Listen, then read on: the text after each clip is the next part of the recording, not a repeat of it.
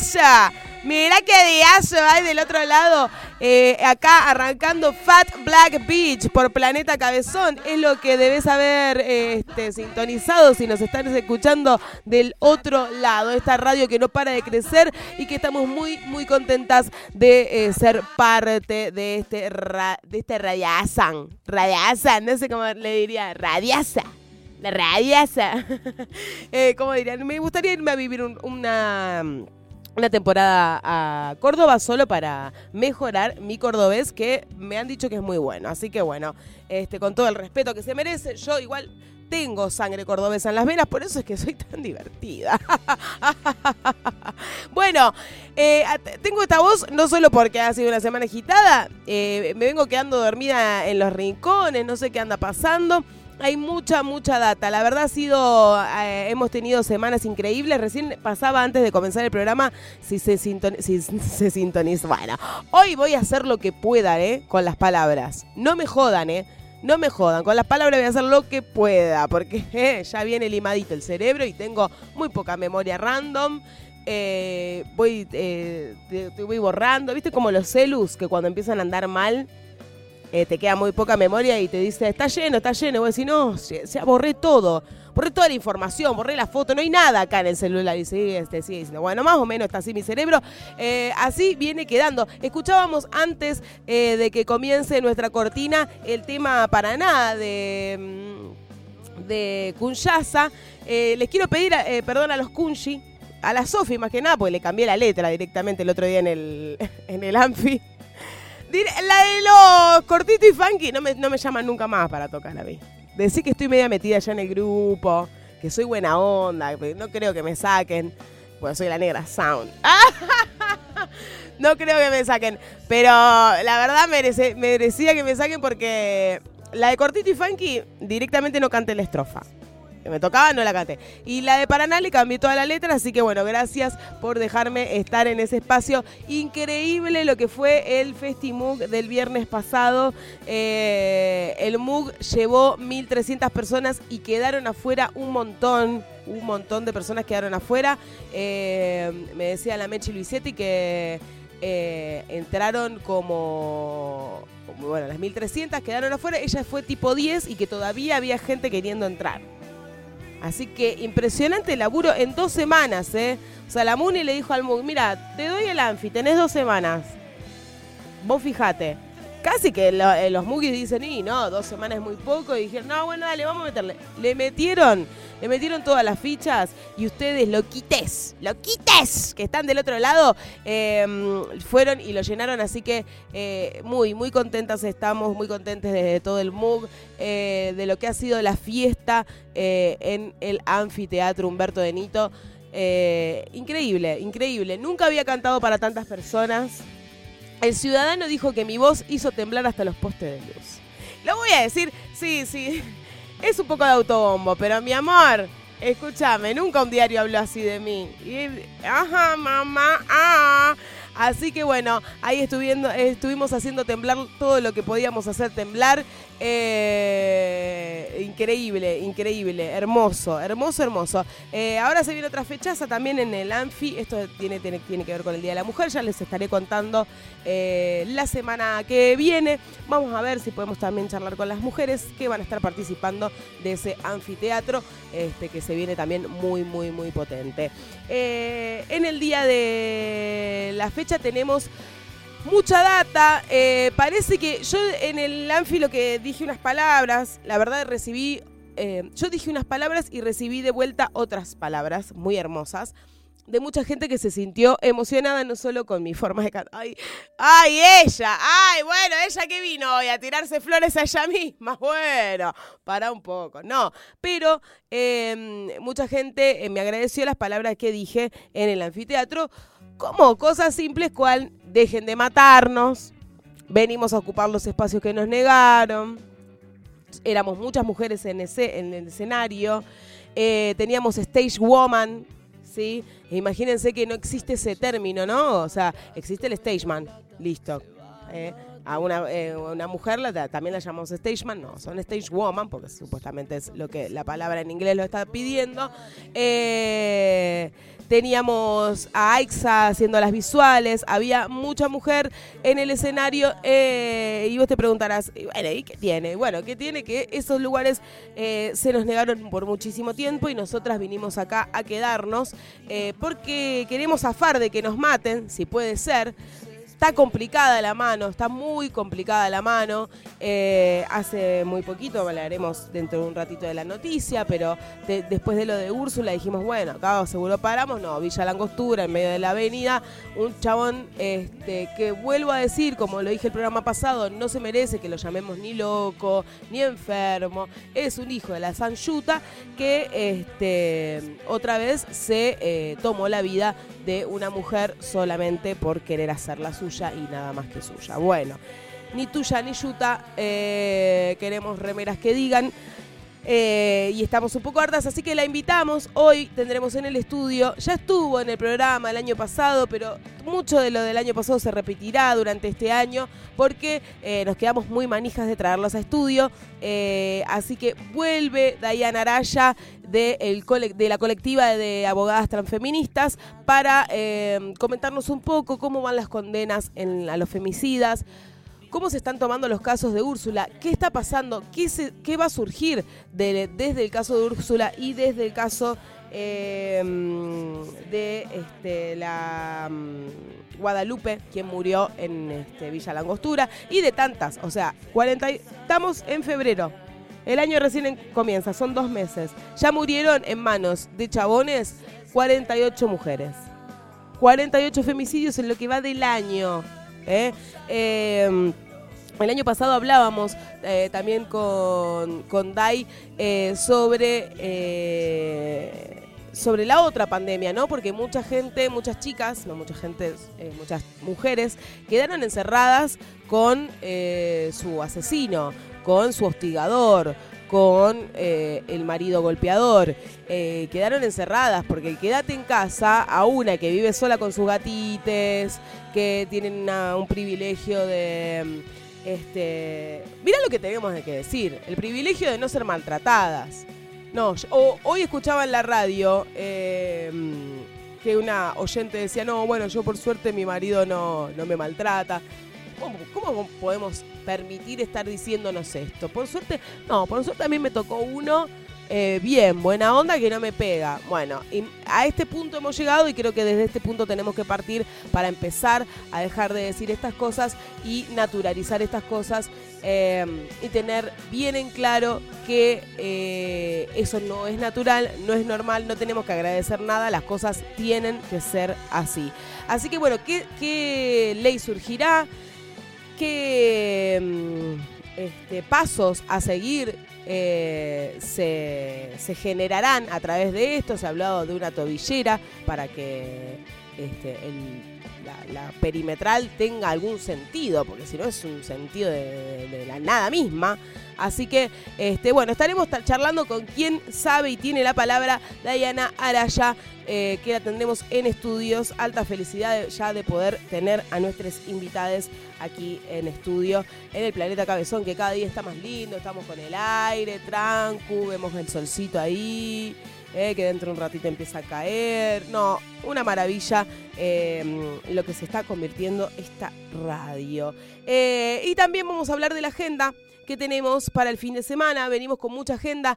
Se reactivó. Vengo diciendo desde la semana pasada que enero parecía un 2020, como un bis 2020. No parece no cambiar nada, pero febrero reactivó las actividades culturales, por suerte, y las músicas tenemos más posibilidades para tocar, van saliendo fechitas, va saliendo laburo, se va generando trabajo, así que estamos muy felices de que esto suceda y tendremos agenda de lo que va a estar pasando este fin de semana. ¿Con quién charlaremos? Con la Mansión de Gogó. ¿Por qué? Porque la Mansión de Gogó está tirando unos talleres muy buenos, muy buenos. Otro lugar que le da lugar sobre todo a mujeres y disidencias, para generar talleres, para poder asistir. El otro día se armó una feria muy linda. Vamos a preguntar si esto va a seguir esto va a seguir pasando, si va a haber ferias, si va a haber eventos y todo lo que va pasando en el corazón de Pichincha, la mansión de Gogó, a pasitos de nuestro hermoso bar querido Bon Scott. No sé cómo lo dije, cómo armé esa frase, no importa. Se entendió que lo queremos al Bon y que está cerquita de Gogó. Así que bueno, mucha datita de lo que viene. ¿Y qué tenemos todo para musicalizar? Por supuesto, nuestra hermosa Gusti Soco, nuestra hermosísima @femidiscos nos armó una lista de temas, unas cortinas increíbles para que nos den ganas un poco más de prender fuego todo y salir a reventar a algún patrullero. ¿Por qué no? ¿Estoy incitando un poco a la violencia? Bueno, yo te cuento siempre cómo viene mi ciclo menstrual, sí. ¿Cómo viene? Y estoy en los días previos. ¿Qué quiere decir eso? Que se pudre la momia, que estoy hater, que tengo pocas pulgas, sí, que las tetas me explotan y que no tengo mucha paciencia para pelotudeces, así que sí tengo ganas de ir y pararme arriba de un patrullero y pisarlo y saltar arriba de él, como por ejemplo otra de las dotas que vamos a tener, le saltaron encima de la bici a Dora. Bueno, muchos temas para el día de hoy. Muchos temas para el día de hoy, para charlar, para comentar. Están nuestras redes, tenemos Fat Black Beach en Instagram. Nos pueden dejar mensajitos por ahí, les que tengan mi teléfono, mi teléfono privado. Bueno, ¿quién será le suertude que tenga mi teléfono privado? Bueno, me puede tirar también un mensajito por ahí. Mensajito si tenés el número de Male Podestá. Se ríe ella. ¿Cuánto número, ¿Cuánto habrás pasado? Vos sabés que a mí cuando me encontraba con alguien en un boliche y me pedían el número, muy pocas veces me salía a mentir y le decía la verdad. ¡Ay, la puta madre! Mi onda era mentir. Pero cuando lo decía como bien. Se ve que el chip ahí y después recibís cada llamado de algún pelotude. Me ha pasado. Y números que te escriben que vos decís que... ¿Quién? ¿Y esta persona? ¿A quién le di mi número? ¿Quién sos?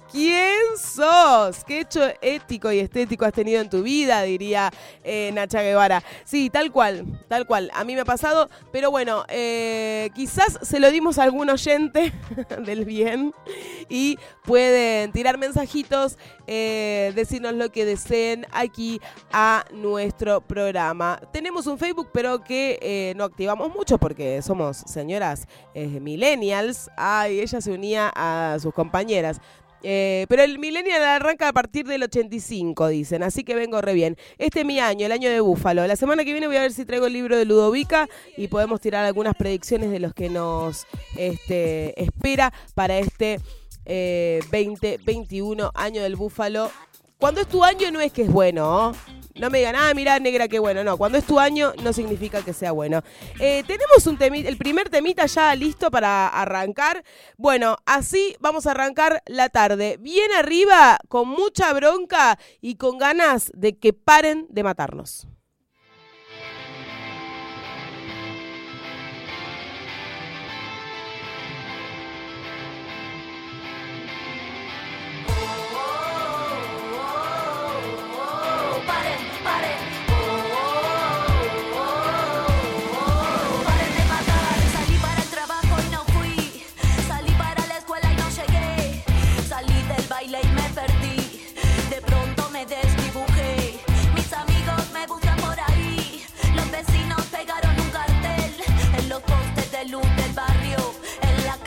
En el tren me busca mi hermano, me busca mi madre. Perdí contacto ayer a la tarde. Vino la tele, habló mi padre. La red explota, el Twitter arde. Si tocan a una, nos tocan a todas. El femicidio se puso de moda. El juez de turno se fue a una boda. La policía participa en la joda. Y así va la historia de la humanidad, que es la historia de la enfermedad.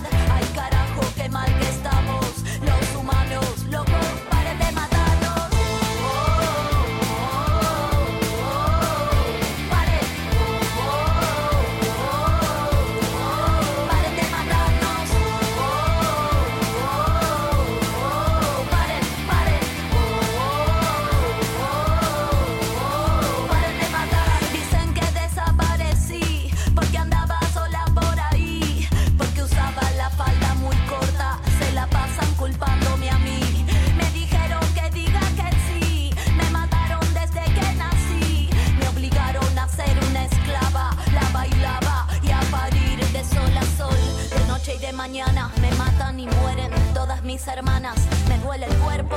entrañas.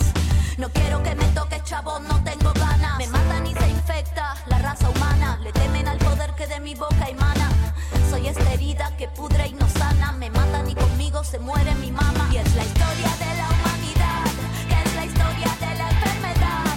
Ay carajo, qué mal que estamos los humanos locos. Paren de matarnos.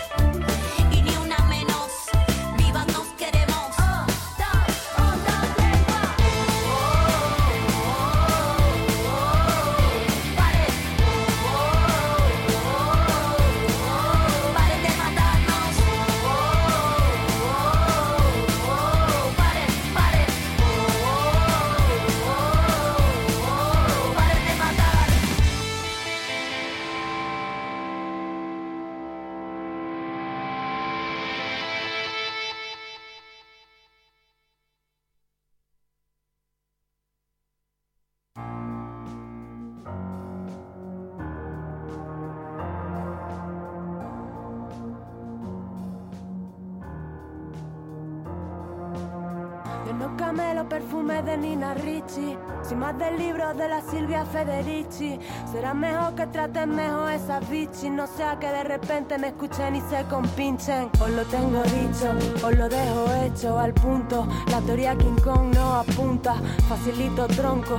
Deja de poner impedimentos, deja de ser un experimento. Déjame ser otra cosa que no sea un cuerpo. Deja de follarme con los ojos ya de paso, cuando paso por la calle sola en todo momento, porque me cago en todo. Yo, en pleno siglo XXI, que tenga que venir la Ana, rebatí a Freud. La tradición es larga, desde Nietzsche hasta Unamuno, de Aristóteles a Darwin, desde Franco hasta Rajoy. De aquellos barros, estos lodos, sé por dónde voy, que las cosas no han cambiado demasiado a día de hoy. Haciéndome X-Train, alojar candy, modus operandi, rayados, estampados, rollo punky. Eres la puerta del demonio, eres la que quebró el sello de aquel árbol prohibido, eres la primera defensora de la ley divina, eres la que convenció a aquel a quien el diablo no fue suficiente para atacar, así de fácil destruirse la imagen de Dios del hombre, a causa de tu deserción, mujer. Que venga Dios y lo vea como que hace la máquina, ardió en la hoguera contra brujas durante la Inquisición. Vale, que monten suministros, festivales feministas contra la segregación, alimentando el tópico con discriminación positiva, que es mentira, no es ninguna solución. Yo hago lo que quiero bajo el niño, no andes sola, mujer en toda regla, poetisa con mayúsculas. Descontrolada por la ciudad cantando hardcore, con camisas y tacones altos, con la moral muy por encima de sus cuentos, como la de otras tantas putas que mueren callando. Yo ando cayendo ya, encallándome en mi propia guerra civil, como Lysistrata, sin más que decir que aportar a la causa. Rosa Luxemburgo, Campo Amor, griega amazona, vestal romana, sendero impío hacia la vida humana, Kenia, Cana, Safo y Pati, Parque, Hatzepur. Yo os invoco, hijas de Eva, buscando una luz, buscando una luz, buscando una luz. Yo os invoco, hijas de Eva, buscando una luz, buscando una luz, buscando una luz. Yo os invoco, hijas de Eva. Desde que Prometeo les mostró el truco del fuego, sometieron nuestro ego desde Atenas a Estambul. Tú y cuantos como tú contra estas dos titanides, corre y dile a aquel que no vamos a ser tan dóciles. Imbéciles se creen que son la élite, caerán por su propio peso cuando rescate a Eurídice. Lapídame, humíllame, si quieres ponme un burka, arráncame la voz y el clítoris pa' ser más pulcra. Escóndeme, tápame bien ese escote impuro, no sea que te pervierta o te transporte al lado oscuro, no sea que te intoxique con mi que decía Nuro, la mujer es el diablo, eso seguro, ten cuidado. Ando cayendo ya, encallándome en mi propia guerra civil, como Lysistrata, sin más que decir que aportar a la causa, un tributo a mis musas que luchan. Diciendo que la mujer, si no es prostituta, es tonta. Pero si es que no es ninguna de las dos, lo que sí está seguro es que es mala. Las mujeres no somos ni malévolas, ni malignas, no engendramos el demonio y tampoco somos santas o que nos santificamos cuando llegamos a ser madres. Las mujeres somos mujeres, mujeres.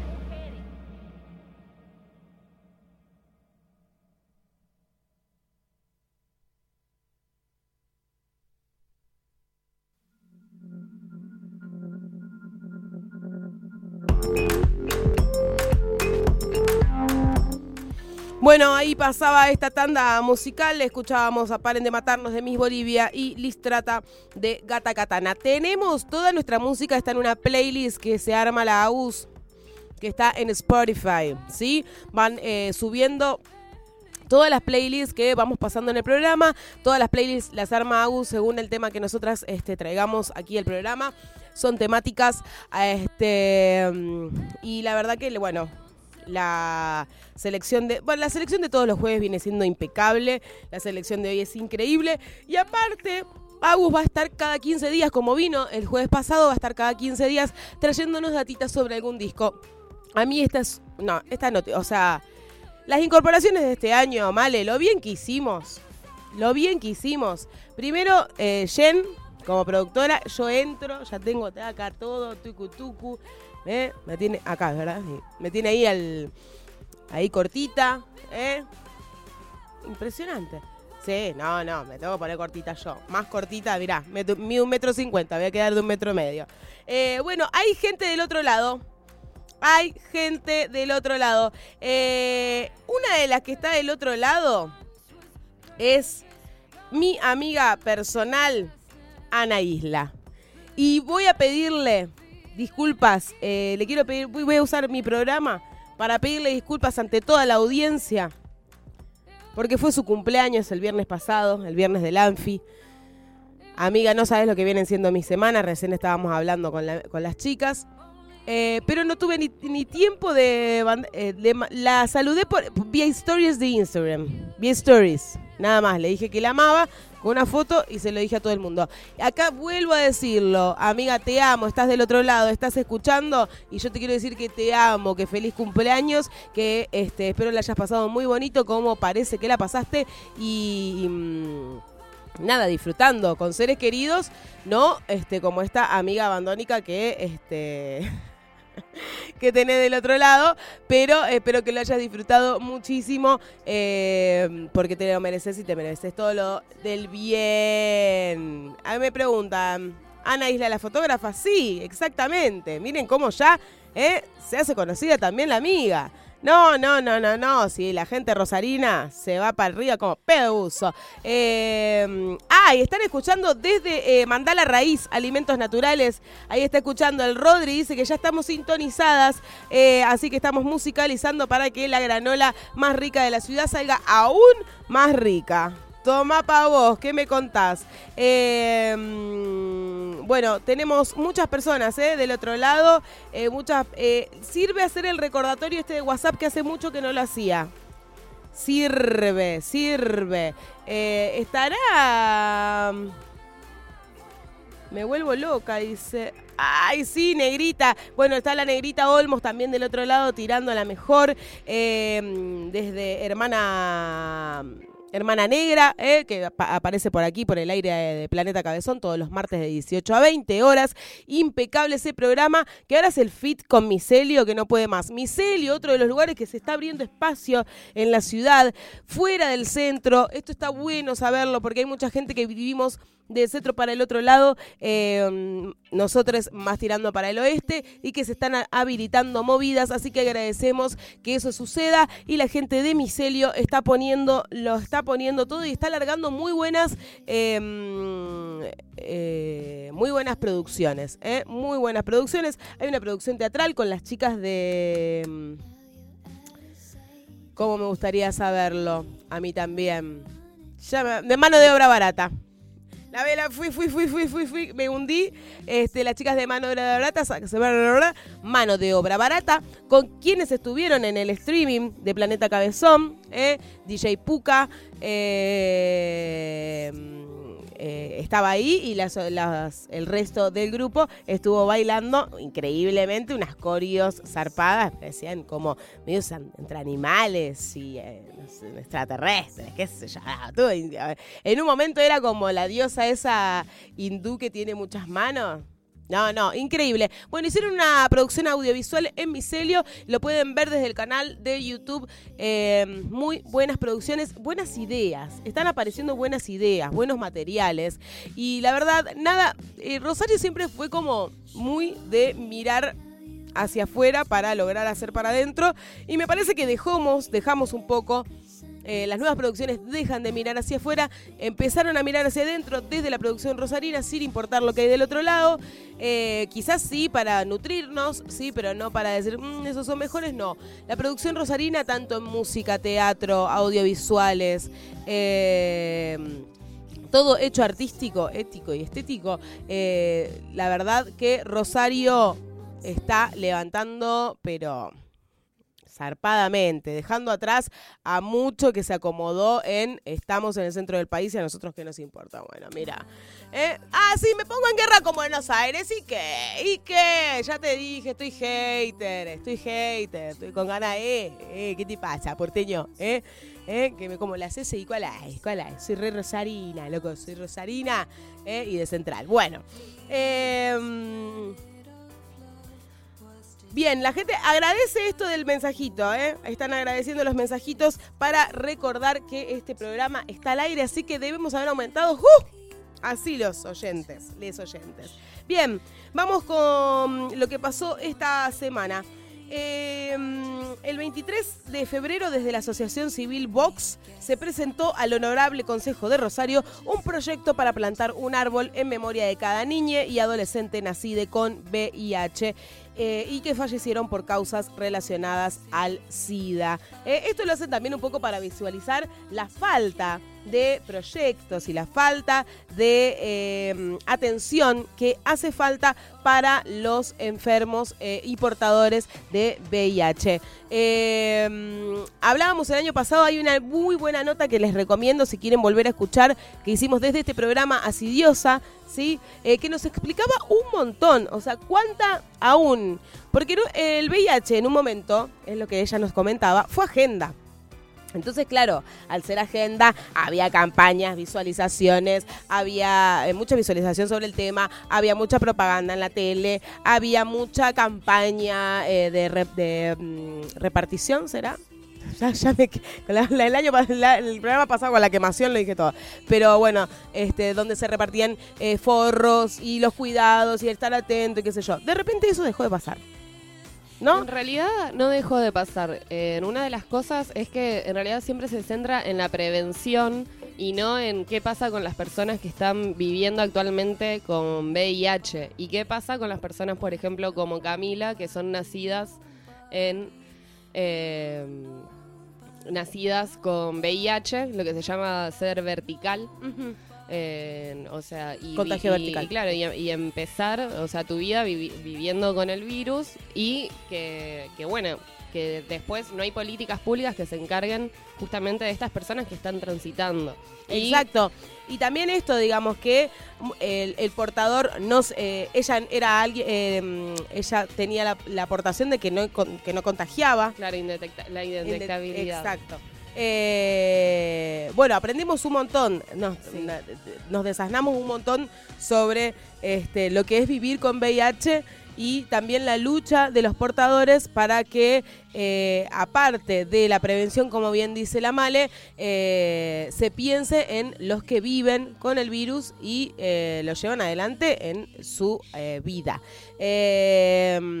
Y bueno, la falta también de volver a visualizar esto. El otro día Cami publicó en su Instagram, la verdad, un texto doloroso y muy emotivo sobre el acompañamiento que ella hace y que hizo a uno de los a un portador de VIH que lamentablemente falleció, y cómo ella recordó, digamos, estas películas que aparecían en los 90 de gente enferma, que cómo adelgazaba y de cómo su vida se iba yendo. Cuando ella intenta siempre ponerle un halo de positivismo y de tirar para adelante, bueno, estas cosas también suceden y ella lo sigue viviendo en carne propia, haciendo estos acompañamientos. Otras seguramente de las invitadas que tuvimos el año pasado y que seguirá invitada en este programa para que nos siga abriendo la cabeza sobre todos estos temas de los cuales no se está hablando mucho. En un momento se habló mucho porque fue agenda, en este momento no se está hablando, y bueno, empiezan a hacer estas cosas como para volver a visibilizar. Así que esperemos que este proyecto se apruebe y nuevamente el VIH vuelva a ser agenda para no solamente prevenir, sino que para curar y mantener una vida de calidad para todos. Otro de los temas que aparecieron esta semana en nuestras redes, sobre todo en los conocidos, porque bueno, quienes denuncian son parte del movimiento local. Ella es Dora, la conocerán como Dora Do, escritora de Ida, tallerista, una de las talleristas de la mansión de Gogó, y también denunció Juan Pablo de Leonarda, la Juanpa, que está en Orgullosa Itinerante, forma parte de ahí, viven los dos en el mismo edificio. No sé de quién era la bici, si de Dora, era de Dora, porque en un momento pensé que era de Juan Pablo. Bueno, una vez se ve en el video, por suerte está ese video, es increíble, se ve, vamos a hablar también con Dai de esto, después quizás como final de nota, porque es abogada Delfina la pisadora de bicicletas. Bueno, en un video del edificio donde viven las chiques, se ve cómo claramente Delfina, abogada, entra al palier de su edificio. Hay una bicicleta atada, abajo en la bicicleta, un cañito, no molesta, es grande el palier para pasar, no es que hay algo que a ella le tocó la bicicleta y se enojó, no, que la bicicleta se le cayó encima y se enojó, no, ella tira la bicicleta, la tira al piso, se sube a una rueda, le salta encima, sí, señora, pero con una paz lo hizo. ¿No? Como con una tranquilidad, se sube a la bicicleta, le salta encima, la rueda queda totalmente doblada y ella sigue, mira así, y sigue, y se va. Bueno, quedó escrachada en las cámaras de seguridad y se fue a hacer la denuncia pertinente. ¿Por qué la gente del mal no puede parar? En las cámaras de seguridad de un edificio ubicado en San Juan al 1800 quedó registrado el momento en que una vecina rompe una bicicleta. Según el vecindario, no es la primera vez que arremete contra los rodados estacionados. Ya ha pinchado ruedas, ha desinflado, y es muy molesta. Yo vi las repercusiones después en historias, me encantó, fue como la novelita, sí. Lo estaba esperando, estaba siguiendo el caso, y se acercaron con la bicicleta a decirle como, mira, acá está la denuncia, acá está la bicicleta, tuve que hacer esto y esto, como, no, estaba ella y su concubino. Sí. Y ella lo niega. No, ella no, dice, no, bueno, lo arreglamos por vías legales. Porque le dice, ¿vos empujaste mi bici?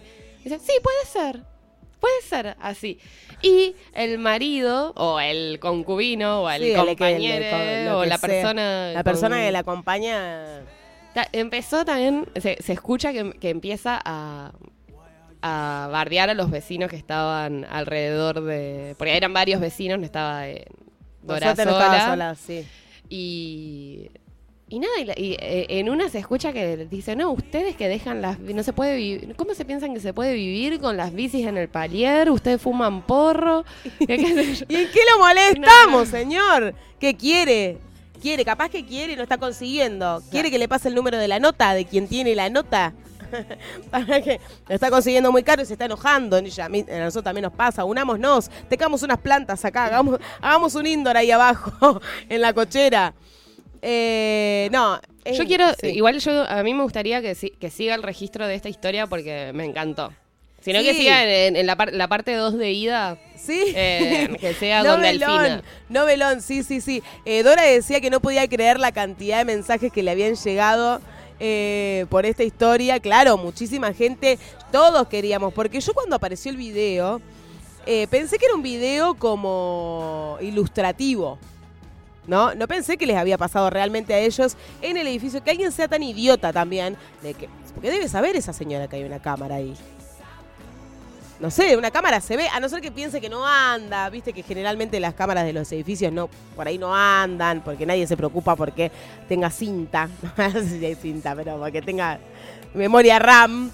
Y la verdad que es impactante porque no te esperás. Primero yo no me esperaba que ese video sea realmente del hecho en sí. Y una vez que me enteré digo, pero es idiota. O sea, lo hace enfrente de la cámara, no le importa nada, le hace mierda a la bicicleta, una llanta sale mucha guita y la mina se la dobla todo.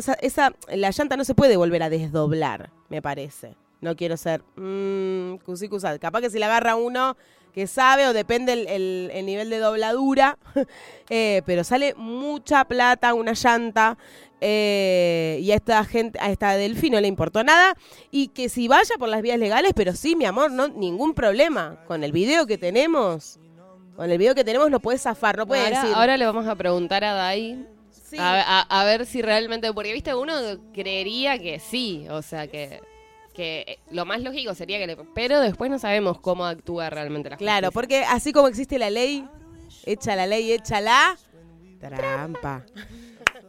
Trampa, niño de cobre. Así que bueno, una de las cosas que sucedían en nuestra ciudad, la novela de Dorado y su bicicleta con la malvada Delfina como la de Floricienta. Igual, aparte estaba medio con el peinado muy parecido. La Delphi. Bueno, ahí la teníamos. Y lo tercero, algo con lo que empezamos charlando en el programa, algo de lo que vamos a traer a colación ahora en la charla con Dai, es el femicidio en Villa Langostura. Es como decía, a una semana de lo que sucedió con Úrsula, pero es impresionante. Chicas, es como, no sé, perdón, quizás suene como iluso de mi parte, ingenuo, pero de verdad uno no espera que suceda algo de esta estirpe, porque no solo que hubo un femicidio, sino que sucedió en plena avenida en Villa Langostura. Villa Langostura es un lugar, estamos en febrero, es un lugar súper turístico. Y el tipo el hijo de la mierda, no dudó en matarla. Femicidio en Villa Langostura. Guadalupe Curual fue asesinada por Bautista Quintrique. El femicida llegó hasta la casa de Guadalupe, donde la joven se encontraba en un auto con su actual pareja. Intentó ingresar al vehículo, hirió a la pareja. Aterrada, Guadalupe salió corriendo. Bautista, pero estaría bueno que se sepa el apellido, pero pasa que es difícil. Bautista Quintrique la persiguió, cuchillo en mano, y en la esquina de Laca, el lugar más céntrico de la localidad turística de Villa Langostura, la apuñaló en el pecho. ¿Qué le da lugar a esto? Y quiero preguntárselo ahora a Dai cuando entre. ¿Qué le da el lugar a esto? A que se piense que el tipo está en otro plano y que por eso se lo mande a psiquiatría o se lo mande ¿no? Y que se lo tome de loquito y que le den un par de pepas, lo tengan encerrado unos años y después lo liberen. Sí, y además ya tenía una orden de restricción Guadalupe también. Dos. Tenía acá dos. La productora me está diciendo que dos. Decí que nada, la produ que pegamos, boluda, ¿me entendés? Está tirando data. Bueno, mismo como hablábamos en el caso de Úrsula, tenía 18 denuncias que después parecieron que eran 12, pero las otras 6 iban por otro lado. ¿Había más datita? No. Bueno, y parece que Guadalupe ya había denunciado 2 veces. Sí, tenía 2 restricciones y, me acaban de pasar por cucaracha, que vamos a ver si entendí bien. Pero que en la segunda restricción le habían sugerido al femicida tratamiento psiquiátrico. 2 días después, Guadalupe es asesinada. Claro, le cabe redondo, como al Yuta asesino de Úrsula. Me encantaría saber el nombre, pero esto es lo que pasa en estos casos, ¿viste? Nos queda el nombre de la víctima y no del asesino, como es los medios de comunicación.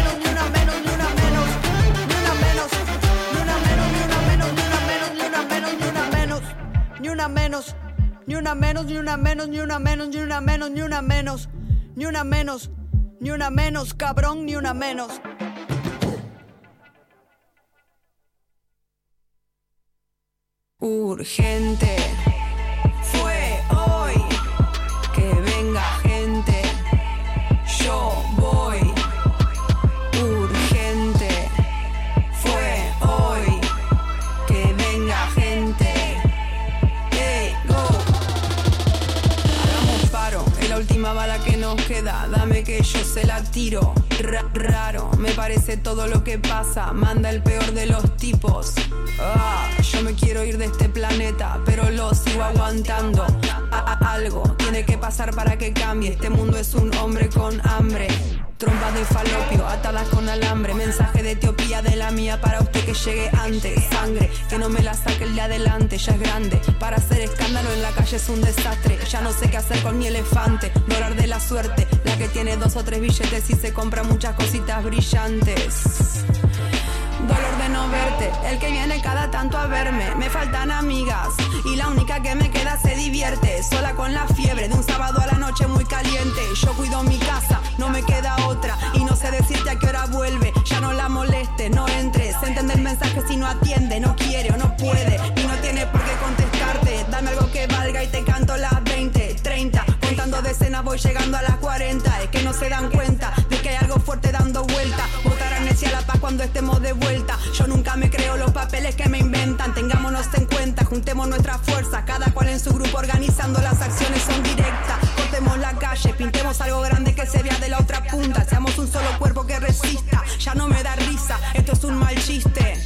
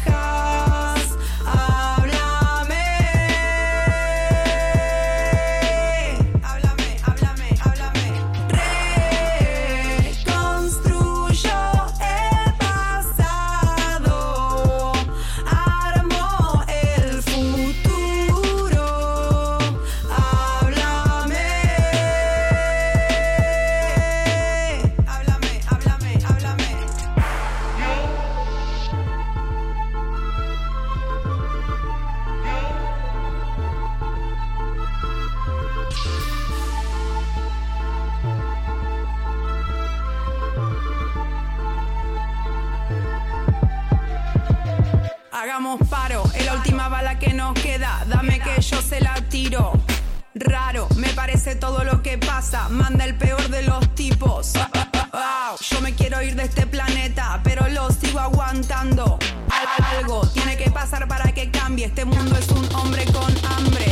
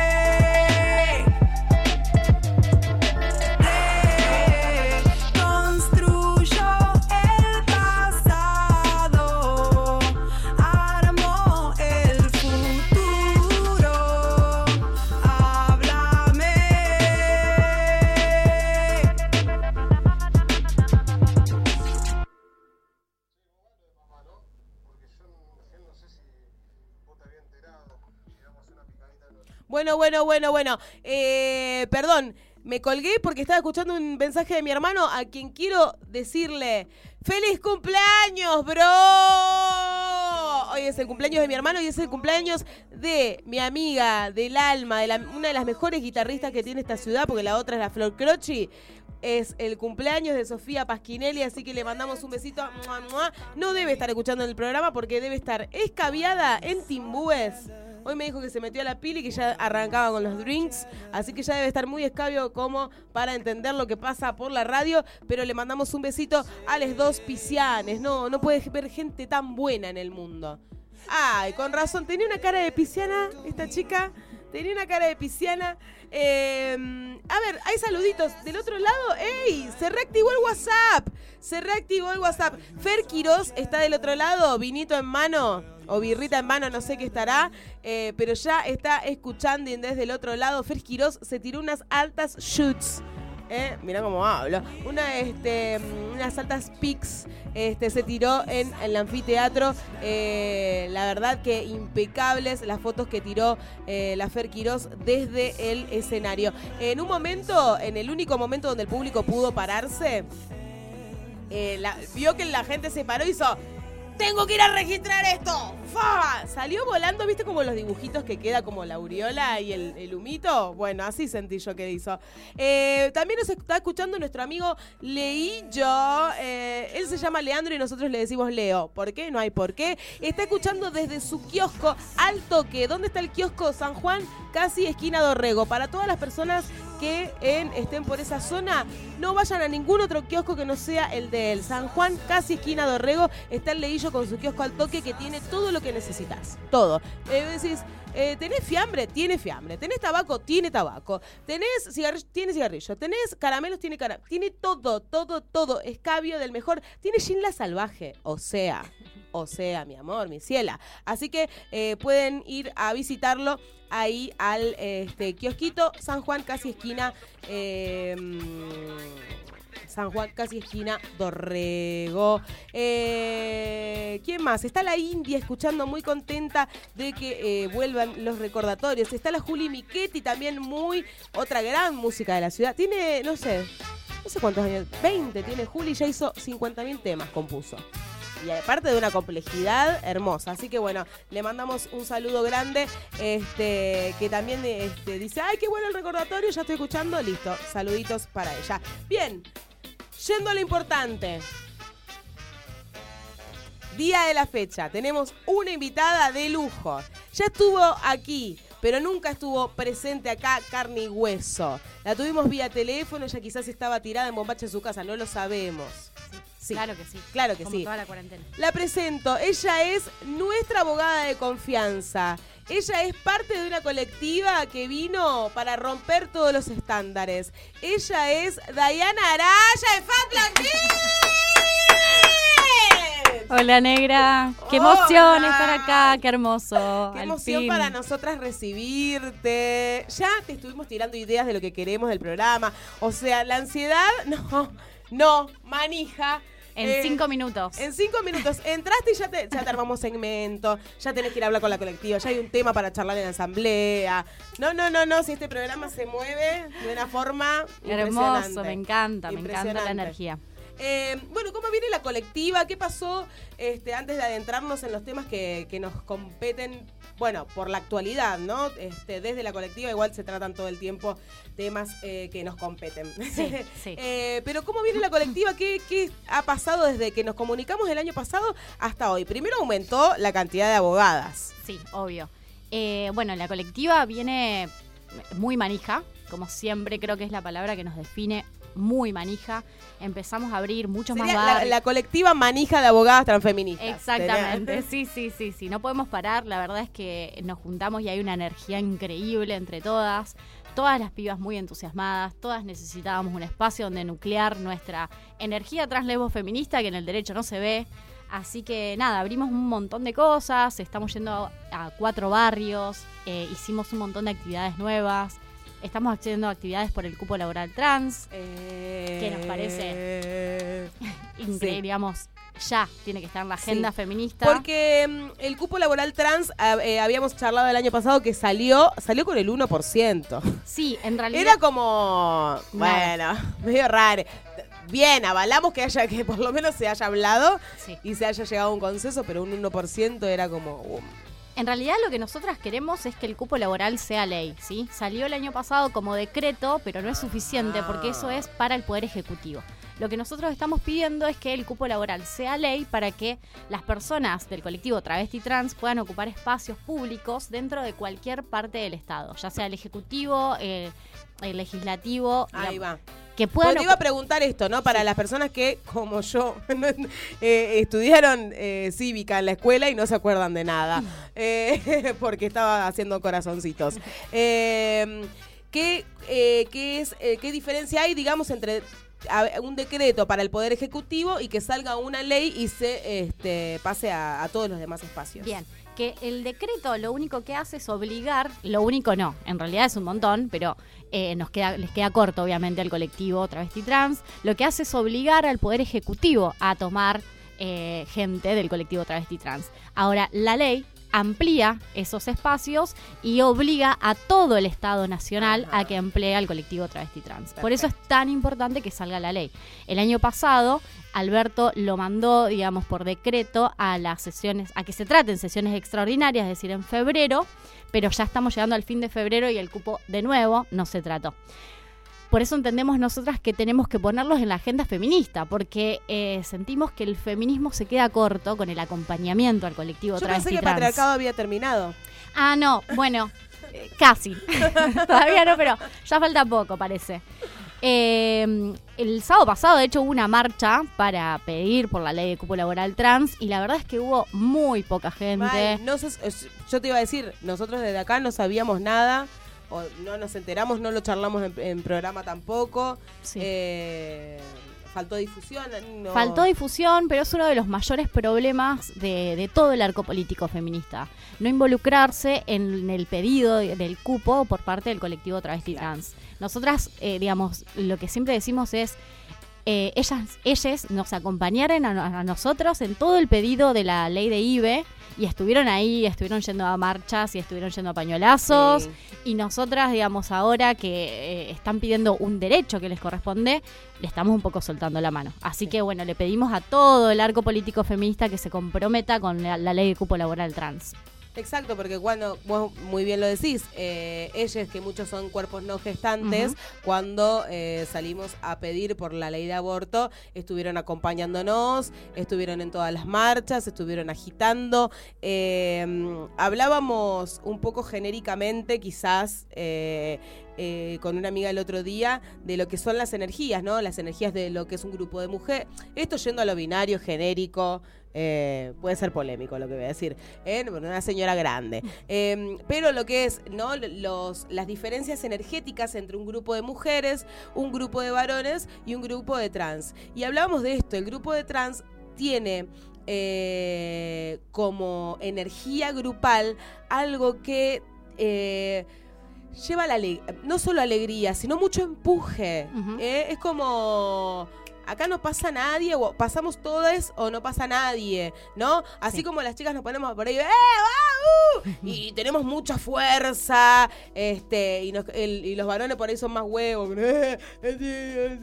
¿no? Como yendo a lo estereotipo burdo estoy hablando, ¿no? Que también se tuvieron que parar ante un montón de situaciones, entonces creo que no se comen ninguna. Es como, acá voy a hacer lo que, o sea... Hacemos lo que nosotros queremos y hacen su reivindicación de los derechos a partir también de la alegría, porque también si se ponen a pasar por todo lo que vivieron y viven todavía, nada, creo que es la manera difícil, creo que es la mejor manera que pueden hacerlo y las puertas siempre están abiertas para todas las personas cis, así que está re bueno que podamos acompañarles. Sí, totalmente, y que nos ayudamos entre todos acá para que esto por fin pueda tener un álbum mucho más igualitario para todos. Sigue habiendo igual un feminismo transodiante. Sí, transodiante. Sí, ¿no? Totalmente. De hecho, nosotras nos pasó que el año pasado, este año se unió Lara Bertolini, que es una mujer que es travesti, es escritora, es jurista, está estudiando Derecho, es increíble, hace la primer teoría crítica del derecho desde la identidad travesti de Latinoamérica. La piel de gallina, boludo. Ella es fuega total y se unió a la colectiva. Y, digamos, después de que pasó lo de la ley de IBE, yo subí a mi Instagram, bueno, ahora la próxima reivindicación es Iglesia y Estado asunto separado, y ella me dice, no, la próxima es el cupo laboral trans. Claro. Y yo dije, Lara, tenés toda la razón. Totalmente. Y te pido 1000 disculpas por no pensar, digamos, en los compañeros que nos estuvieron apoyando y estuvieron codo a codo con nosotros. Entonces, bueno, de ahí, digamos, esa bajada de línea que me hizo Lara nos hizo reflexionar muchísimo y dijimos, bueno, vamos acá con las compañeras. Sí, están pidiendo ahora. Es verdad, totalmente, porque creo que todos pensamos, yo hasta pensé en la eutanasia, Dije, bueno, lo próximo que se viene, ¿no? Como para pedir por derechos de libertades de las personas. Pensé en la división de la Iglesia y del Estado, y no pensé en el cupo trans. También por esto, porque quizás uno desde el lugar, yo pensé que ya era ley, y no era ley, es un decreto. Esto está bueno tenerlo en cuenta para no desinformar, y tener en cuenta esto, que esto falta un montón y que los compañeros están pidiendo que nosotros estemos ahí como ellas estuvieron para nosotras. Totalmente, aparte es un derecho humano, no están mendigando nada, están No, pidiendo que se le cumpla sus derechos básicos. Sí. Un derecho humano, el derecho al trabajo. Exacto. Sabiendo que el 90% del colectivo travesti trans trabaja en laburos informales, ¿sí? Están fuera del mercado laboral. Entonces, bueno, me parece eso súper importante, ese dato. Teniendo eso en mente, no podemos esperar más. No, tal cual. Nosotras, bueno, en pandemia estuvimos charlando también con diferentes invitades de el sufrimiento también que padecían desde la colectiva trans por el hacinamiento que vivían, cómo tenían estos trabajos informales, no estaban pudiendo trabajar, entonces se estaban cagando de hambre, no había apoyo del Estado. Por suerte hubo una ayuda desde las putas feministas que salieron a llevar bolsones y a estar ocupadas también. Yo creo que bueno, como a veces la prostitución es uno de los trabajos que más acceso tienen para poder comer y llevar un plato de comida a su casa, las putas se ponen bastante la camiseta con la colectiva trans y se ocupa bastante de ellas, pero bueno, una sola, que encima son las putas feministas que tampoco tienen una banca muy fuerte, es como, ¿no? Estaría bueno que la ayuda venga desde, no la ayuda, sino esto, tener lo básico que pedimos como trabajo digno, sí, nada más. Totalmente, pero todos los derechos se ganan en la calle, ya lo vimos nosotras, lo vimos el 29 de diciembre, y por eso me parece sumamente importante que también, digamos, los feminismos acompañemos, porque hay que definirnos como feministas. Sí. ¿Qué tipo de feministas queremos ser dentro de Latinoamérica? ¿Vamos a ser las feministas transodiantes o vamos a ser unas feministas inclusivas? Porque también existen muchísimos espacios feministas conservadores que no las admiten dentro de sus filas, y me parece que hay que empezar a dejar en claro, digamos, con quiénes estamos militando. Yo no quiero militar, y esto lo hablo en representación de la colectiva, nosotras no queremos militar con conservadoras que piensan que las compañeras trans o travestis, no binarias o lesbianas no tienen lugar en nuestras marchas. Entonces me parece que hay que empezar a definirnos. Es el momento para los movimientos de definirse y, bueno, acompañar a todos los que estén buscando derechos, reivindicación de derechos. Totalmente. Bueno, qué suerte que apareció esta colectiva entonces para acompañar, pedir y estar en las calles, como vos decís, porque es de ahí también de donde nacen nuestros derechos, todos los derechos, de todas las huelgas han salido derechos para los trabajadores. ¡Ay, te molesta el piquete! Pero después, ¿cómo te gusta el aumento, Josecito? ¿Te molesta no poder pasar, pero el aumento que te recibís en el bolsillo, de eso no te quejás, no lo devolvés? No decís, no, esto no lo quiero recibir porque se vino gracias a un piquete, no lo quiero recibir. No, bien que lo agarrás después al aumento. Bueno, la hipocresía humana vista en la calle. Yendo a los temas un poco más duros, candentes que estamos viviendo en estos momentos, junto con todo lo que estamos viviendo realmente, pero el caso Úrsula ya nos había llevado a llamarte para entender un poco qué es lo que sucede con la falta del Estado dentro de poder frenar un asesinato que tenía, no importa si son 18 o 12, digamos, no es un rango que a uno le importe, ya con tener una denuncia y no ser escuchada me parece que es un montón, pero a los medios de comunicación les encanta. Que si son 18 denuncias, que si son 12, que si te cambian un montón.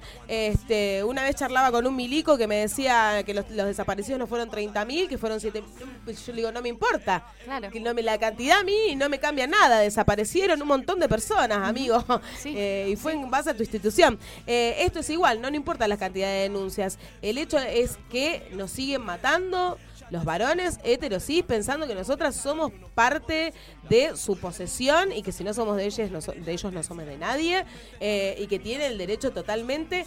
Y una de las cosas que me gustaría preguntarte, que es lo que decía antes al aire, es ¿qué pasa con esto porque se lo toma mucho como el enfermo psiquiátrico, como como alguien que está mal, ¿no? Como la victimización del asesino. Sí. Bueno, yo creo que eso va en la falta de formación de todos y cada uno de los que intervienen en un proceso de violencia de género. Desde el policía que te toma la denuncia, que no tuvo formación, en la escuela de policía no hay formación en género, después salen, tampoco se les piden que acrediten formación en perspectiva. Para ser fiscal no te piden que tengas perspectiva de género, tampoco para ser juez en este país, tampoco para ser defensor público, y eso es importante también, porque no estamos hablando, muchas veces se piensa, y eso es un problema de los medios, que porque una persona sea declarada con problemas psiquiátricos, la va a pasar mejor. Y la realidad es que no, porque las personas que tienen un problema psiquiátrico y llegan a un proceso penal, son personas que no tienen una pena, ¿sí? Entonces la pena, digamos, se levanta, si se quiere, cuando la persona esté rehabilitada. Para que la persona esté rehabilitada tiene que haber alguien que diga, bueno, esta persona ya está en condiciones de salir. Claro. Esa persona no sale más. Queda ahí adentro en un instituto psiquiátrico, empastillado, hasta que el tiempo de los familiares rompan las pelotas lo suficiente como para que lo saquen. Entonces, me parece que hay un montón de cosas a tener en cuenta. Primero, hace falta formación. Ya no puede pasar que una mujer vaya a hacer una denuncia y se la tome una persona que no tenga idea de lo que está hablando. Totalmente. Que le pregunte, pero si no te pegó, entonces no hay violencia, digamos. Una persona que no entienda que existen un montón de tipos de violencia, una persona que no lea la identidad de género, los tratados internacionales que obligan a conocer sobre perspectiva de género. Después, no puede... ¿qué sucede? Por ejemplo, le dan una perimetral.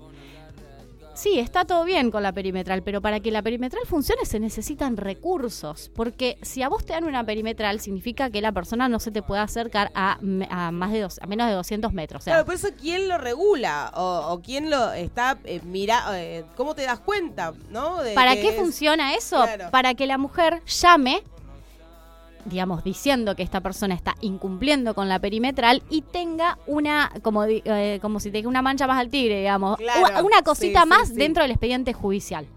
Está bien, digamos, si funcionara que vos llamas al 911 e inmediatamente llega el patrullero y evita que la persona se te acerque, está buenísimo.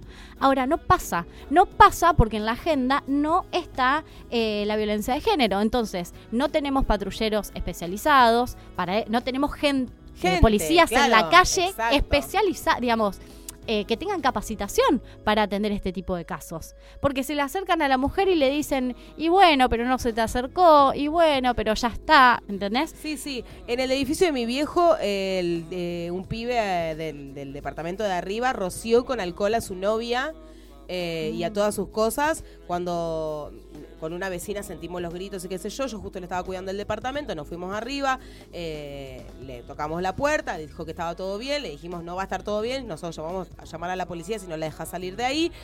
Ella gritando que la roció con alcohol, sale, todas sus cosas tenían mucho olor a alcohol impresionante, nos la llevamos abajo, el tipo queda arriba, llega a la cana no subió nunca, el tipo estuvo arriba en su departamento, nunca salió del departamento. Ella se comió todo el escrache, digamos, de que todos los vecinos la vean, de charlar con la policía, de que la policía se la lleve en patrullero a hacer la denuncia, y al loco no le fueron ni a tocar la puerta como... A ver, yo entiendo que quizás sin una orden no podés porque, bueno, cuestiones, pero quizás sí podés amedrentarlo, como ir hasta la puerta y charlar con él, no en su casa adentro, pero sí en la puerta, digamos, ¿no? No sé... Es que el género en la justicia, y por justicia me refiero a todas las personas involucradas en un proceso judicial, desde la policía hasta los jueces, piensan que es un compartimiento estanco. Bueno, tienen que saber de género las de la comisaría de la mujer, las de trata de personas, las fiscales de género y ya está. Y las juezas de familia. Y el resto de nosotros no tenemos. ¿Por qué nos vamos a formar en género? Entonces, viejo, hay tratados internacionales que te obligan que te obligan a capacitarte en género. Entonces, si se las seguimos dejando pasar, tanto a los policías como a los fiscales, como a los jueces, que son los que tienen que formarse, claro, van a seguir pasando estas cosas. Y el Estado no tendría que asegurarse de que esto suceda, de que esto que es obligatorio desde tratados internacionales se ponga y se haga realmente, digamos, ¿no? Como Estado, justo bueno. Te iba a preguntar por la ley Micaela, que se decretó, se promulgó en 2019, que justamente obliga a todos justamente te iba a preguntar eso, si realmente se empezó a aplicar, si no, ¿qué pasa con la ley Micaela, que es la ley que hace que los funcionarios estatales tengan capacitación justamente en perspectiva de género? Sí, se empezó a aplicar, pero generalmente lo que hacen es un taller de ley Micaela, como diciendo, bueno, acá está la capacitación de ley Micaela. Miren, lo estamos haciendo. Miren, esta es la ley mamá. Micaela. Y nada más.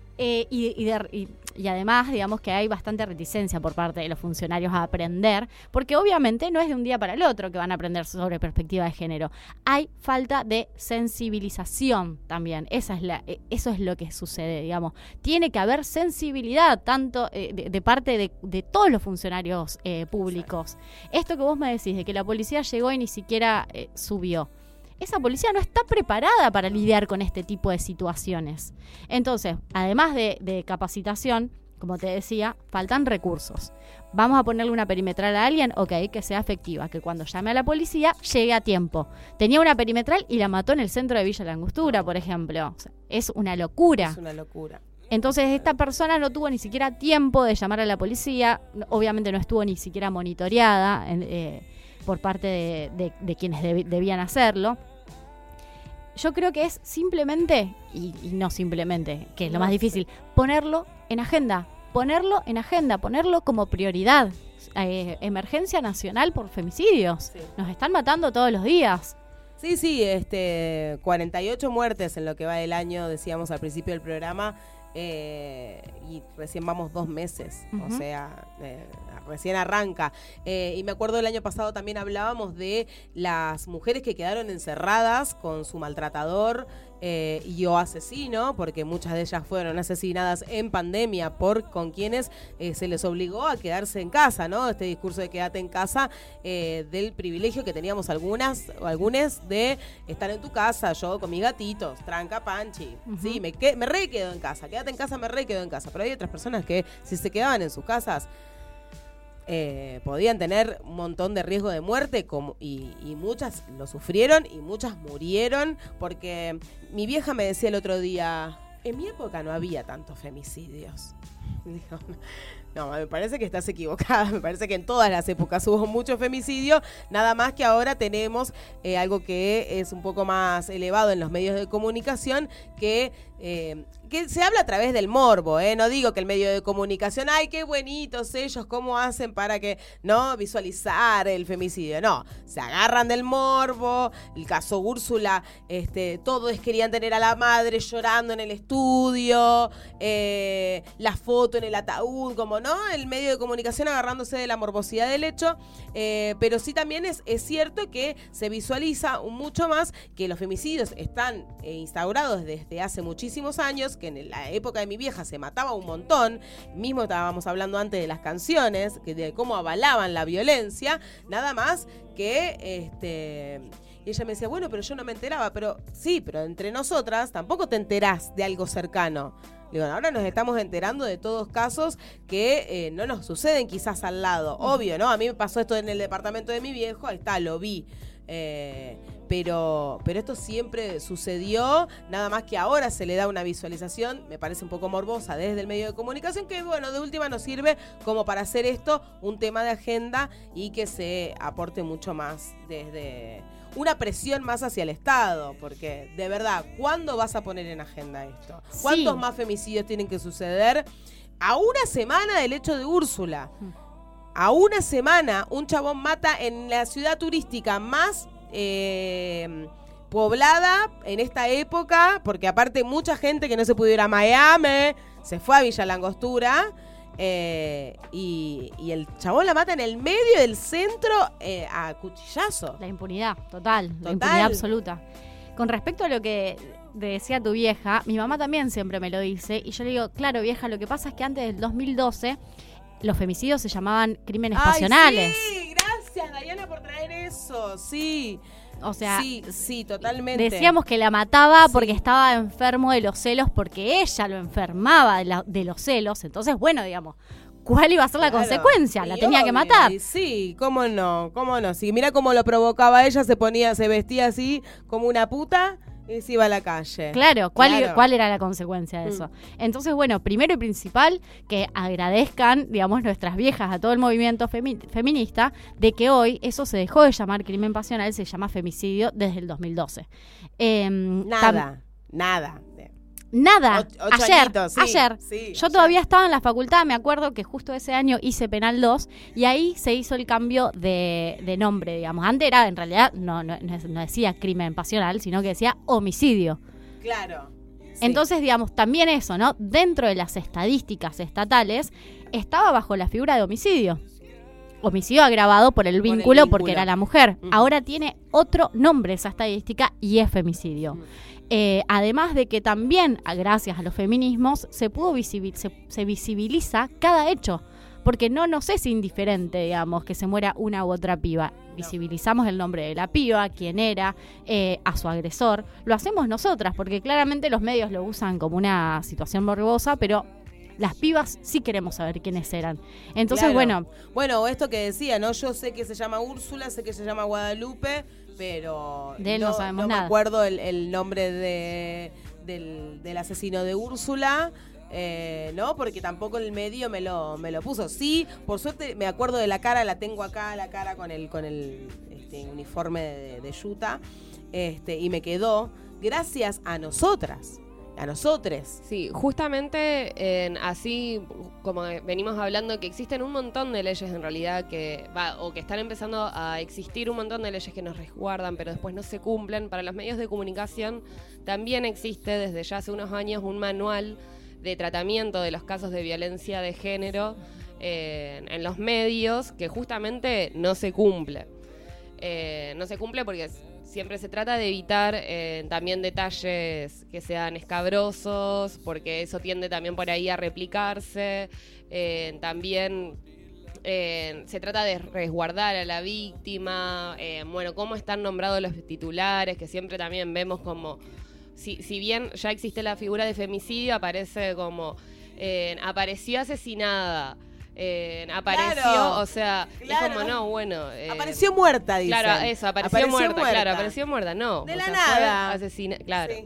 Entonces, hay todo un manual, pero bueno, sabemos que todas estas cosas llevan un proceso y bueno, en parte también por lo que le trajimos a Dai era por esto. Bueno, ¿qué hacemos? ¿Qué pasa cuando tenemos un montón de denuncias hechas, tenemos órdenes y bueno? ¿Qué pasa? Se estaba hablando de una tobillera en un momento, en estos últimos días, como porque siempre es eso, ¿no? La víctima tiene que llamar, la víctima tiene que hacer la perimetral, la víctima tiene toda una responsabilidad sobre la víctima que tendría que ser la más protegida en estos casos, y nada contra el agresor, digamos, ¿no? Mismo desde el escrache televisivo o mediático, hasta la responsabilidad que tiene ella sobre su vida y sobre cuidar su vida, y no que, o esto de, y hay mucho y salió, nada, el año pasado creo, o el anterior, antes de que no, porque ya estaba Juanita en la mesa, de una señora que hablaba sobre educar a la víctima, sobre educarnos nosotras, para que no nos violenten. Para que no nos violen. ¡Ah! ¡Ah! De verdad estaban, es el horario prime time de un canal de los más soretes y milicos que tenemos, pero que lo ve mucha gente.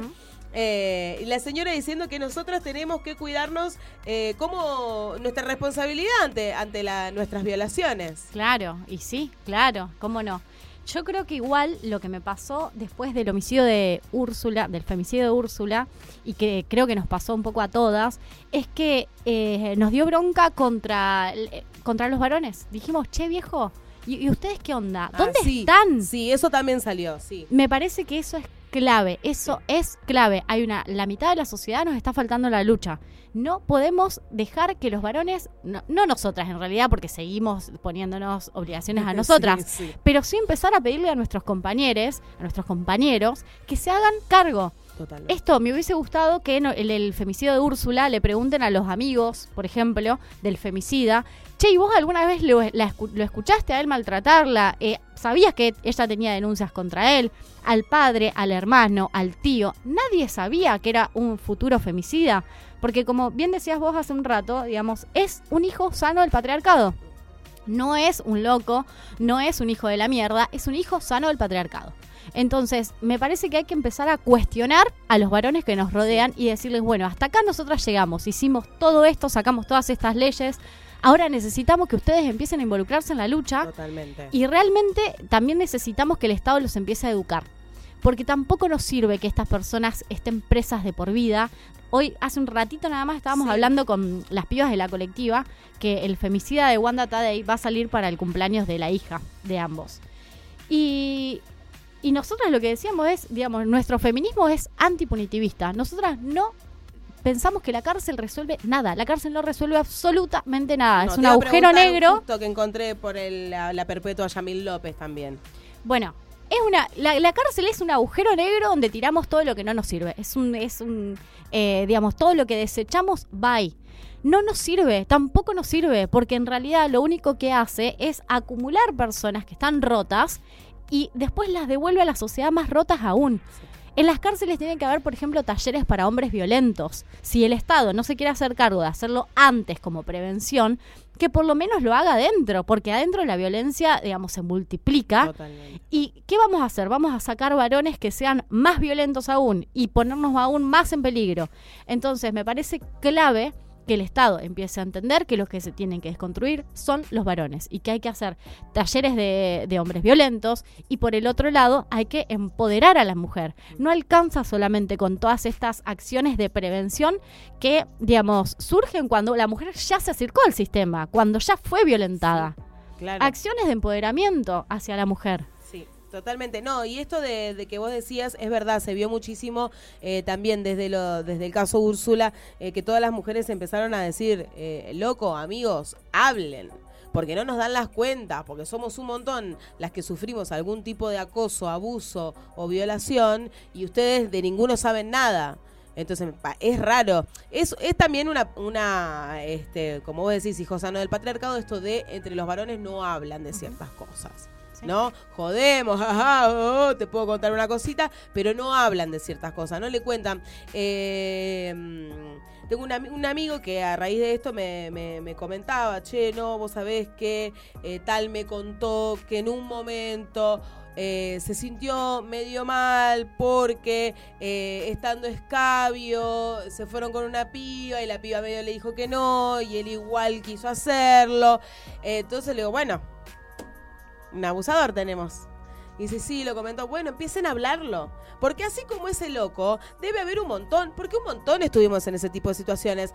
A ver, hay algunas que son terribles y hay otras que, qué sé yo, que yo misma he vivido. Y bueno, teníamos poca información. Muchas veces pensábamos que ese lugar era el que nos teníamos que bancar. Como, que nos correspondía. Y yo no le voy a andar diciendo que no. Ya fue, ya vine hasta acá, bueno, ya fue. Que lo hago y después rajo, ¿no? No sabíamos que teníamos posibilidad de decir que no y muchas veces no lo hacíamos por miedo. No por miedo de que nos pegue, pero sino por miedo de lo que iba a pasar después de eso. Sí, por decir, por no, culpa. bueno, yo me puse en este lugar, ahora me Claro. tengo que bancar las consecuencias. O sea, Claro, eso que te dicen, no voy bueno, a ser ¿por una qué histérica, saliste? una ¿Por qué puta histérica. Claro. Es que yo realmente siento que estamos a años luz de nuestros compañeros varones. Realmente, porque nosotras estamos en un lugar de privilegio, nosotras las que estamos acá, donde hablamos y hablamos y hablamos y hablamos de estos temas con nuestras compañeras, con nuestros movimientos, con nuestros grupos feministas. Pero ellos no están hablando del tema, entonces cada vez nos vamos alejando más, cada vez ellos se ponen más violentos y nosotras intentamos defendernos como podemos y hoy sabemos nosotras privilegiadas que tenemos herramientas, pero hay muchas mujeres que no. Claro que no. En los barrios hay que llevar talleres de varones violentos a los barrios, por ejemplo, hablar de la violencia por las que ellos atraviesan. Sí. Nosotros Perdona, Ira, No, yo te iba a cortar. El año pasado, por ejemplo, tuvimos un caso que yo te lo comenté cuando hablamos, de una mujer que fue imputada por abandono de persona junto a su pareja. Su pareja había matado a su bebé y ella fue imputada por abandono y él fue imputado por homicidio. Más allá de que logramos la absolución de Aldana y digamos, ella ahora está feliz y está bien, también nos quedamos pensando mucho en ese pibe que digamos, el homicida, que digamos, toda su historia se tiró sobre la mesa en ese juicio. El tipo había sido violentado desde que era un niño por su padre, digamos, toda la vida maltrato psicológico, maltrato físico, y nadie se pregunta por eso. Entonces digo, el feminismo también tiene que empezar a ver que los varones también son víctimas de este patriarcado horrendo. No digo que nos tengamos que hacer cargo, sí simplemente verlo y decirle, viejo, a los varones, ustedes también son víctimas. Totalmente. Entonces empiecen a hablar de estos temas porque son víctimas también. Sí, mismo en todo lo que el patriarcado también les exige, ¿sí? Y que por ahí ya no lo pueden llevar a cabo, digamos, ¿no es cierto? Y bueno, y empezar a hacerse responsables. Y empezar a hacerse responsables y a decir, sí, bueno, yo hice esto. Como a nosotras nos ha tocado sabernos víctimas, que eso es horrible, saberte víctima, entenderte víctima. Sí. Es tremendo. Es tremendo. Y que vivamos con miedo, ¿no? Porque eso, subirnos a un taxi nos da miedo si no es G-Taxi, y que encima quieran bajar a G-Taxi y que todos los taxistas se pongan re violentos con las taxistas. Por último, te quería sacar la duda de esto con lo que te iba a interrumpir. ¿Qué pasa con también el género dentro de la policía? Porque dentro de esta institución debe ser terrible ser policía mujer, deben tener no son de mi devoción, digamos, ¿no? Porque están dentro de esa institución que les exige que si tienen que ir a reprimir a una viejita y tirarle todas las berenjenas al piso, lo van a hacer sin ningún tipo de miedo ni de resquemor. Pero, ¿qué pasa, digamos, con las policías? ¿Pasa algo? ¿Hay una vislumbre de que las policías mujeres en algún momento despierten de todo eso? ¿Hay alguna esperanza de que también ellas puedan? Porque debe ser terrible ser mujer y estar en la policía, porque no tienen lugares de poder, porque los que, no sé, directores de cárcel, los comisarios, subcomisarios, tenientes son siempre todos varones. No se las ve en la comisaría, jamás vi una jefa mujer. No, y además tienen una estructura muy verticalista, que es propia, digamos, de la policía, donde para hacer una denuncia al superior, digamos, tenés que ir ante ese superior y preguntarle a quién podés, porque es como, es arcaica, es muy arcaica. Igualmente, por lo menos acá en la provincia de Santa Fe, hay un ministerio, dentro del Ministerio de Seguridad, hay una Secretaría de Género que se encarga, digamos, de atender estas cuestiones de género dentro de la policía. Así que bueno, por lo menos, digamos, por lo menos hay una oficinita. Hay algo y hay gente, muy preparada dentro de esa subsecretaría, me consta. Así que bueno, por lo menos se pone en agenda. Bien. Lo que sí, sería buenísimo que en primer año de la escuela de policía empiecen a dar la ley de identidad de género. Sí, para que entiendan que no solo dentro de la policía, sino que por fuera hay más que el género no es binario, por ejemplo. Entonces, cuando tienen que atender a ciertas personas, no le hablan solo de mujer o de varón. Pero bueno, sí, la estructura patriarcal, arcaica y verticalista de la policía va a ser dificilísima de desconstruir. También, digamos, es importante que los feminismos empecemos a nuclear en nuestros movimientos a las mujeres policía. Yo sé que es muy difícil porque tenemos esto de que... Yo sé que es muy difícil. Pero igual para mí es importante porque las imagino dentro de esa institución que está bien, eligieron ellas seguramente, o quizás no, porque muchas caen también por una cuestión de salidas laborales o de la mayoría de cosas familiar, de mandato familiar y tal, pero bueno, son mujeres.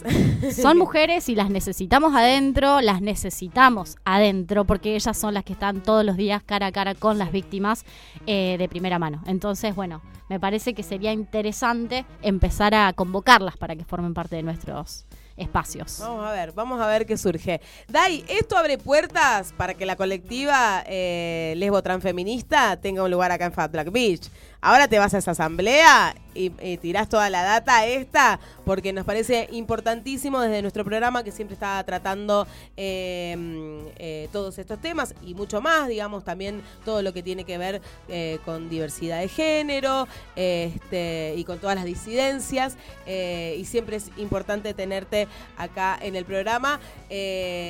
Nos queda esto de lo de Dora, que ya igual ya la estás acompañando en el hecho, ya se puso en contacto con Dora para ver qué hacemos con Delphi y toda su locura. Que es así, es loquita, es una loquita que te pisa la bici. Dai, muy, muy, muy feliz de tenerte acá en el estudio, de verte la carita. ¿Quién te hizo la carita? Muy feliz y muchísimas gracias, muy agradecidas, de verdad, de tenerte acá. Sos muy clara, se entiende todo lo que decís. A una mina como yo, que a veces me cuesta un poco seguir todos los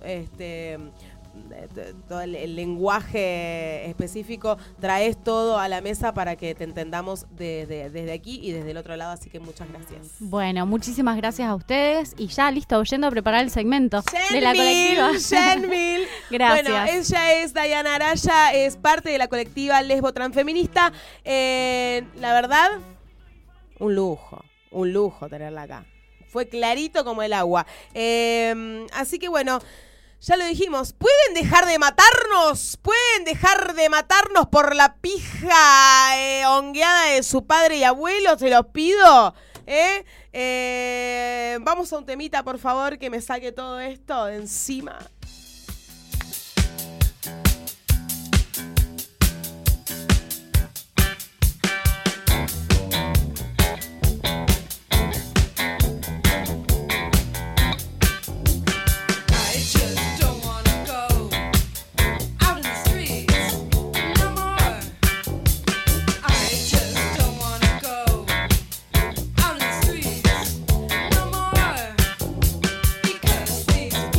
Give me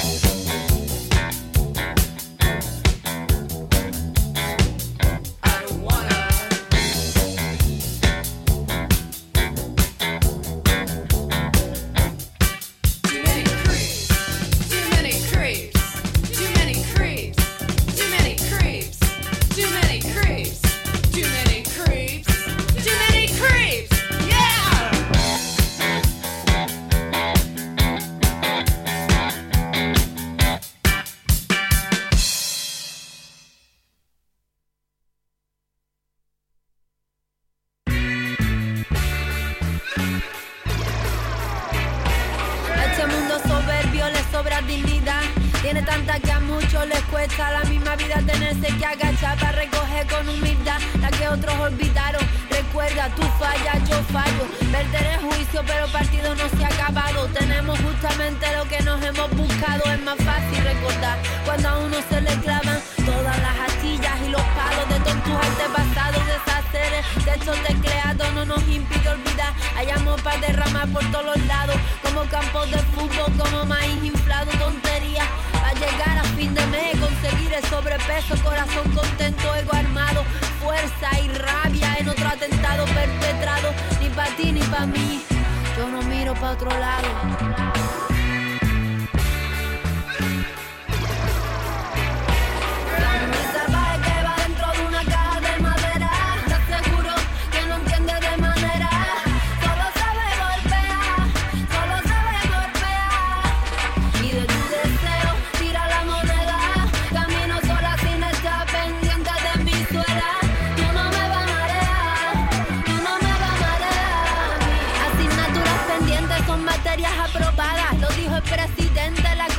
Chupada, no todo el mundo tiene alas, manías usadas, ponme una pegatinita y estaré localizada. ¿Cómo hacerlo bien, sin hacer nada? Cuando cambia el viento existirá otras balas. Sin odio el pensamiento crece como hierba mala. Viola, censura, mi alma controla mis pisadas. En el suelo esperan esa clase de jugadas.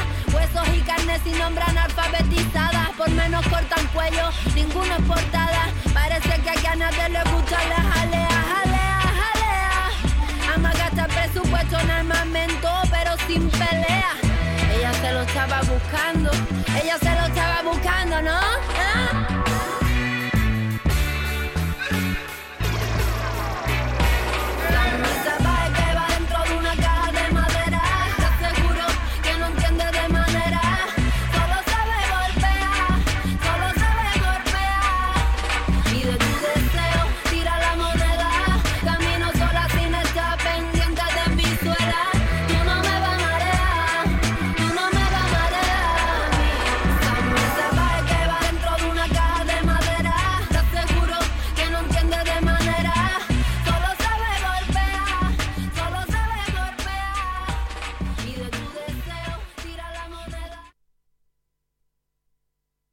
Planeta Cabezón.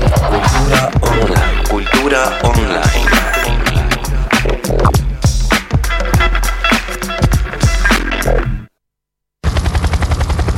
Todo lo que nos importa es lo que viene ahora.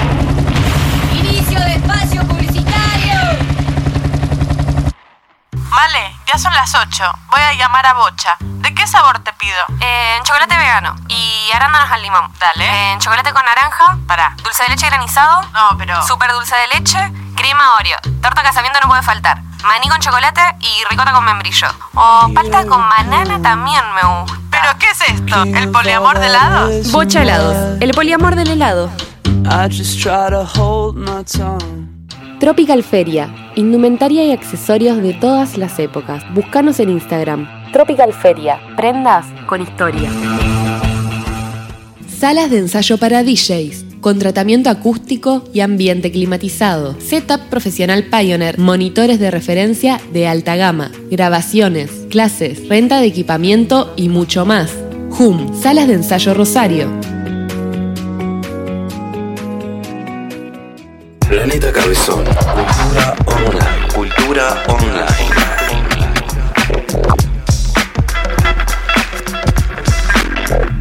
Grow Room, todo lo que necesitas para explotar y disfrutar tu cultivo. Podés encontrarnos en www.growroom.com.ar o en Instagram, growroom.rosario.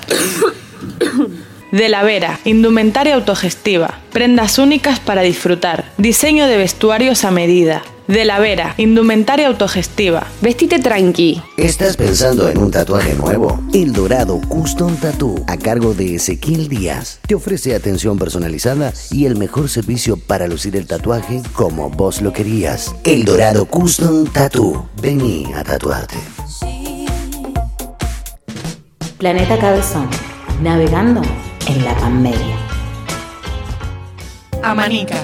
Sex Shop Online. Juguetes sexuales, accesorios y arneses hechos a medida y mucho más. Amanica. En el placer, nuestra trinchera. Jack the Burger, burguería profesional, línea tradicional, línea gourmet y línea extreme. Todos los días de 20 a 23 horas. Envíanos un WhatsApp al 3416 96 93 54. Pedidos ya. Encontranos en Instagram como @jack.theburger. Planeta Cabezón suena en high quality gracias al servicio de streaming de Radiosnet. Ya pueden seguir jodiendo con la cultura, hippies. Fin del espacio publicitario.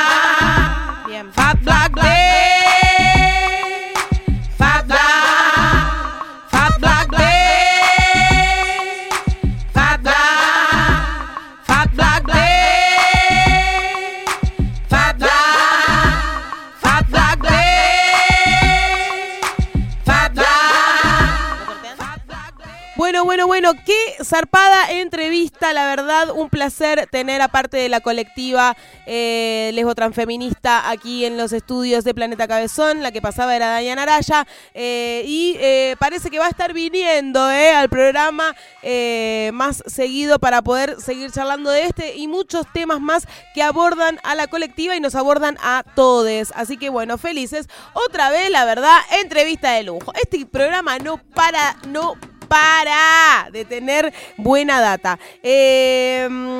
Vamos a salir un poquito afuera. ¿Ya estamos enlazadas? Ay, con ella estamos enlazadas hace tanto rato ya. Es impresionante. Bueno, parece que ya se puede ir saliendo un poquito, como decía al principio del programa, nuevamente se están generando recitales, se están generando encuentros, se están generando talleres, lo que parecía lejano, lo que parecía que no iba a suceder más. Bueno, están llegando las vacunas, de a poquito la gente se va vacunando. En marzo tenemos a los mayores de 80, luego de los mayores de 70 y así sucesivamente para poder vivir un poco más en paz sin tenerle miedo a este virus del cual es muy raro. Yo iba a decir poco se sabe, pero en realidad se sabe demasiado. Es como tanto se sabe que no sabemos nada. Yo mando saludos. El chinito de Bon Scott, ¿se puede tirar un sorteo el chinito? Te lo mangueo en el aire, chino. O una mesa para Fat Black Beach. Me parece. Me parece que sí. Me parece que merecemos. Sí. Nos lo merecemos. Una noche free para Fat Black Beach. Somos caras, porque somos mucha birra. Si vamos a manguear bien, por favor. Sí, no, es verdad. ¿Y sabes lo que quiero? Que sea una mesa única donde se pueda jugar al... ¿Cómo se llama? ¿El contacto? Tranquila, que nadie nos venga a decir no se puede hablar acá si ustedes se están gritando de esa forma. Que nadie nos venga a callar cuando jugamos al contacto, No, el chino tiene una foto de perfil muy tierna. Es el chino chiquito. El chino chiquito es un chinito. No se puede creer. Me lo imagino igual con el cuerpo chiquito y la cara que tiene ahora. Es más o menos así. Es así. Muy bueno. Jugando. Siempre ahí con el joystick en mano. Y otra cosa importante que el chino de Bon Scott junto con Alejandrita el miércoles que viene empiezan radio karaoke. Así que no queremos que pase como el año pasado que estuvieron estirando, que qué sé yo. No, esperemos que se haga realidad. No, quiero participar. Mi sueño, radio karaoke. Bueno, les responsables de karaoke, Alejandrita Bert y el chino. Así que, bueno, esperamos tenerlos ahí. Acá nos dice nuestro amigo Leillo, ídola, tira, ya saben, andate al kiosco al toque, San Juan, antes de llegar a Dorrego. Bueno, impresionante todo lo que hemos tenido hasta acá. Y bueno, como les decía, se viene la reactivación de la cultura, de a poquito, y de la mano de nuestra productora, de la productora que queremos, que quizás esté del otro lado escuchando, nuestra fuega, Mariana Soto, que nos mandaba un saludito por ahí. De la mano de ella llega Grasa y Agua Viva en el Museo de la Ciudad. El Museo de la Ciudad está al lado del Rosedal, yendo para zona sur. Vas a encontrar una casita preciosa. Ese es el Museo de la Ciudad. Es un museo hermoso que tenemos, que no es muy acudido, a cual les invitamos a que vayan por ahí. Este viernes 26, ya el viernes 26 inauguró con Kiefer Crocker y algo de Bonadeo, Ciudad de Bonadeo, una cosa así que venían de... Cinturón de Bonadeo. Cinturón de Bonadeo. ¿Se da por el cinturón gástrico de que se puso Bonadeo? Bonadeo era un periodista deportivo de los años 90 y que en un momento se puso un cinturón gástrico y adelgazó muchísimo. Bonadeo era gordo, gigante. Y se puso un cinturón gástrico y adelgazó muchísimo, parece otra persona. ¿Viste? Esas personas parecen otra persona, que pierden un poco la identidad a veces. Estoy hablando del cuerpo de otro. Bueno, cómo me quedó el ojo. Bueno, quizás sea por eso, no sé, me fui. Viernes 26 del 2 sigue este ciclo que produce Fuega. Y van a tocar nuestros amigos de Grasa. Digo nuestros porque en realidad yo el que tengo de amigo ahí es al Gatito Turín, gran músico de la City y gran amiguito. Y va a tocar con Grasa, una de las bandas que conforma, y las pibas de Agua Viva. Me encantaría tenerlas algún día en el estudio. Les vamos a escribir a ver si se vienen. Mucha máquina para... Le vamos a decir a ver si pueden venir con un acústico. Que no se queme la máquina, toquen un cajón peruano. Las mataban. Pero nos encantaría, ¿eh? Las pibas hace rato que no las veo en escena. Así que una hermosa noche se puede pasar mañana a partir de las 19:30. La entrada es a la gorra, pero se hace con reservas. ¿Por qué? Porque seguimos en pandemia. Y si bien estaba el discurso de quédate en casa, ahora es salí con reserva. Salí con reserva. ¿Querés ir a un lugar? Salí con reserva. Así que bueno, el link está en la biografía del Instagram de Fuega Producciones. Lo buscan así, Fuega Producciones en Instagram, y pueden ahí hacer la reserva. La entrada es a la gorra y es en el Museo de la City, en el Museo de la Ciudad, pasando el Rosedal, yendo por Oroño, para zona sur. Y un lugar que se está aprendiendo, que yo hice 2 talleres ya la semana que pasó y la otra, que se hizo una feria preciosa el sábado pasado, donde nos compramos un montón de cositas. Gastamos plata con la Goji, gastamos plata que no tenemos.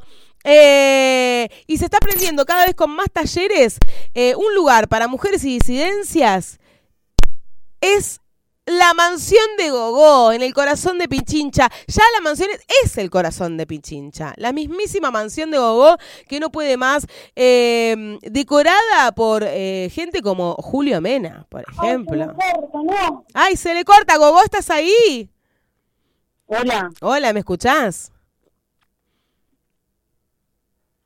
Hola. Hola, ¿me escuchás, Gogó? Hola, Goji. Goji.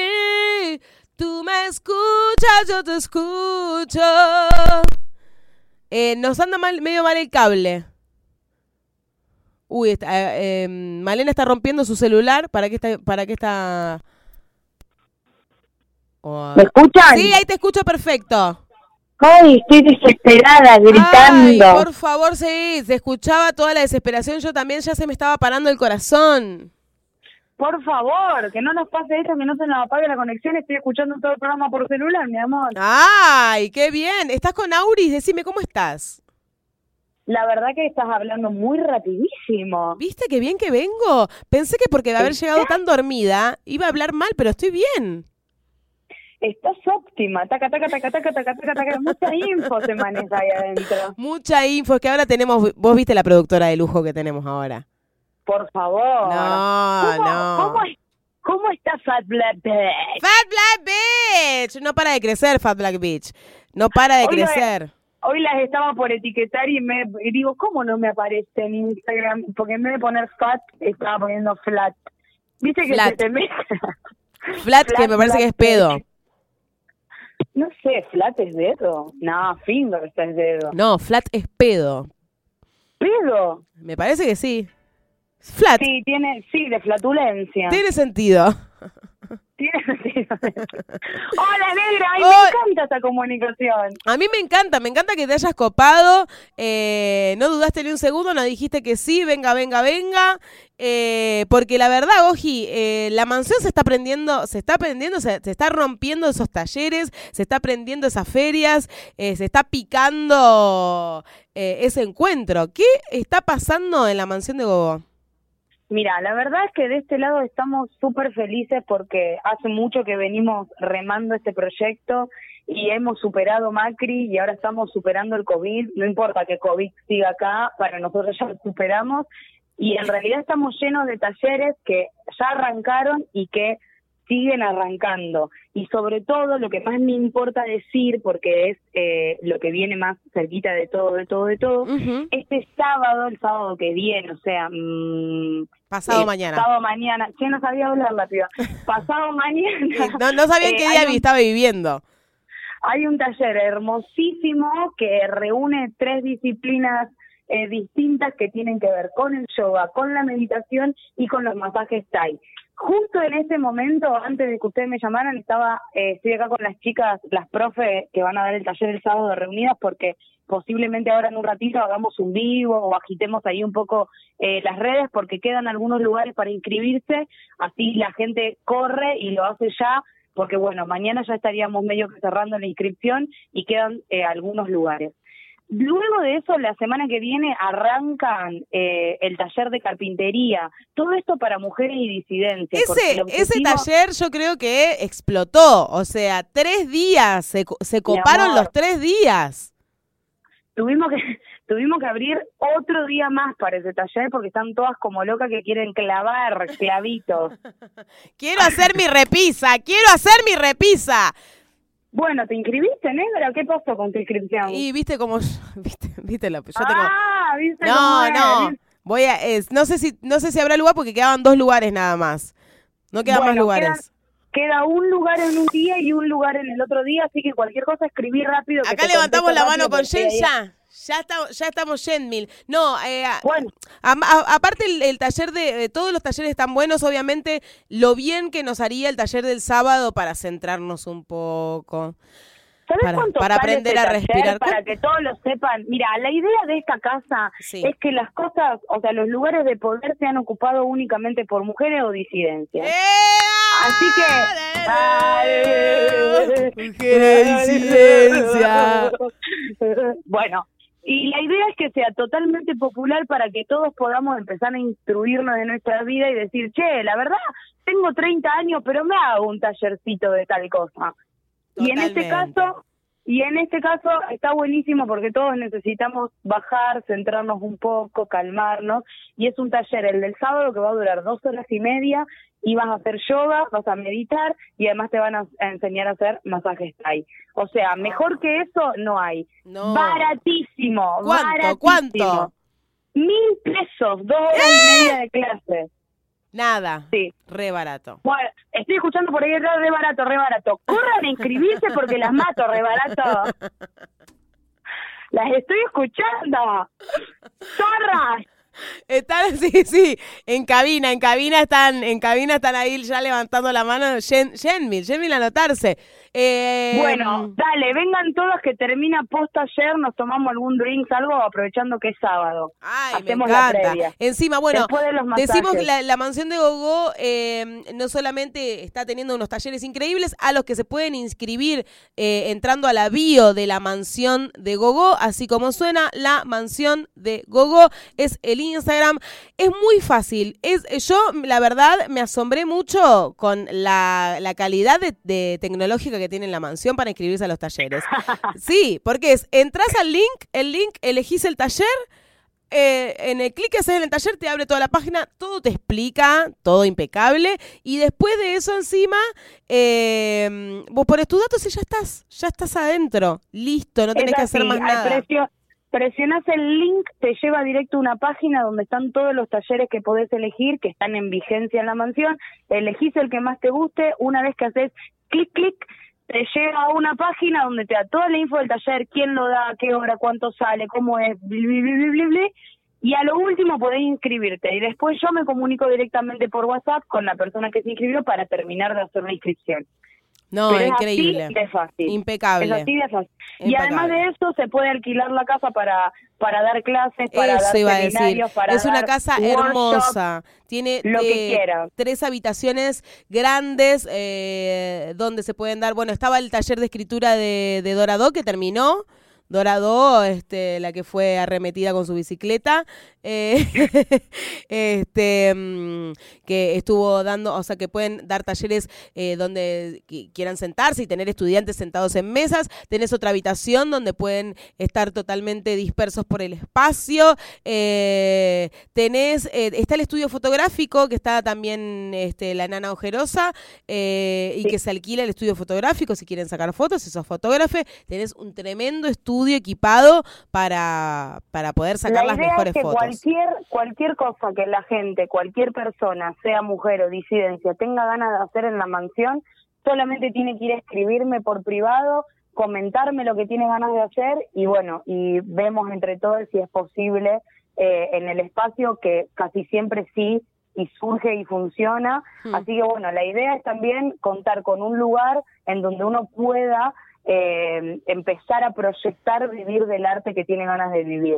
Hermoso, hermoso. Y aparte guiada por Gogó, que es una guía espiritual y comercial, la querés en tu vida. Yo quiero una coach, o sea, te daría chiquitolina y te llevaría conmigo para todos lados, Goji, a guiarme. No, acá no. Acá sí, eso sí, no, eso sí, no. La verdad, me mandaría menos macanas seguro. Así que bueno, abierta todas las inscripciones a todos los talleres.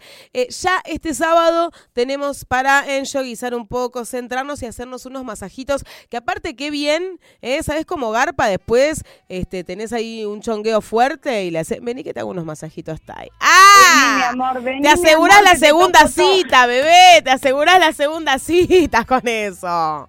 Lo más probable es que el taller también se haga a lo mejor en la terraza, así que es una terraza totalmente a cielo abierto, hermosa para hacer una actividad así. Así que espero que todos se inscriban a ese y a todos los otros talleres que hay, y también sobre todo espero que la gente me escriba para decirme todas sus ideas, porque yo estoy prendida a fuego, tengo reuniones por todos lados, la casa cada vez tiene más cosas, así que el que se cuelga, querida mi amor, no hay más lugar. Salta 2928, la mansión de Gogó. Todos los talleres es el corazón de Pichincha, talleres súper increíbles y eclécticos para todo tipo de gustos. Y así que bueno, ahí ya estamos con Jen a anotarnos en el de Capitería para aprender. Yo, en mi caso es para aprender a usar herramientas, que soy brutita. Así que soy el estereotipo de minita de los 90 en ese sentido. Así que me encantaría sacarme ese estereotipo de encima y aprender a usar un poco el martillo. Goji, te agradezco mucho esta comunicación, mi amor. Te dejo seguir trabajando con toda la mansión. Las amo mucho, muchas gracias. Me encanta el programa, lo escucho siempre. Ay, siempre quise decir eso. Muy buena la radio. Muy buena la radio, muy buena todas las personas que lo integran. Las espero acá en casa cuando quieran. Me encantaría hacer un especial de Fat Black Beach. Sí, en vivo. Está bueno. Ojo que salga un vivo de Fat Black Beach desde la mansión. Ojo ese fit. Bueno, te amo, amiga. Nos vemos muy prontito en estos días. Besitos. Sí, seguro. Mañana, chao. Ahí pasaba Gogo Guareschi de la mansión de Gogó, corazón de Pichincha, llena de talleres, llena de espacio para que vos también puedas habitarlo si tenés algún tipo de proyecto, si querés ensayar, si querés dar talleres, si querés sacar fotos, si querés que una fotógrafa de calidad como es la nana ojerosa te saque unas fotos, si querés, para lo que quieras, habla con ella, cualquier idea que tengas, porque ella te puede guiar como una de las mejores coach rosarinas que tenemos de verdad en la City, así que les recomiendo el espacio y les recomiendo a Gogó. Bueno, acá lo he dado todo, estas hojitas se han dicho todo, impecable. Hoy se me pasó rapidísimo el programa, se me pasa rápido, pero hoy fue como una luz. Gracias a mis compañeras Male Podestá, Jen ¿Por qué nunca me sale el...? ¿Por qué? Snipe, como Snipe. Harry Potter. Pero como bueno, Harry se ve Potter. que me agarra la dislexia. Igual yo ya le empecé a decir Spiner, por las dudas. Porque me gusta el Spiner. Spiner. Perdón, Snipe, que te cambie el apellido. Perdón, de verdad es la dislexia que me agarra. Porque lo veo escrito encima, ¿me entendés? Lo veo escrito ahí en Instagram. y leo al revés. No sé el nombre de mis compañeras. Yo soy Carla del Oro. Y esto ha sido otra mañana en Planeta Cabezón. Nada que ver. No, esto ha sido Fat Black Beach. Desde aquí la Negra Sound. Jan Snape, Mane Podestá y la Ruth Alegre que hoy no se sabe. Quedó ahí, quedó en el éter. Esperemos viendo qué sucede del otro lado. ¿Estará de viaje todavía? Ya lo sabremos. Nos escuchamos el próximo jueves. Y le mando un besito a Martín Galván, lo último que digo. Martín Galván que está del otro lado que dice que suena muy bien la radio. Y dice, qué bien que estás al aire. Y en persona, ni te cuento. Bueno, nos vamos. Esto ha sido todo. Volvemos la semana que viene, 18-20 horas. Igual, seguí conectado porque Planeta Cabezón tiene mucha más data para vos. Esto fue y será...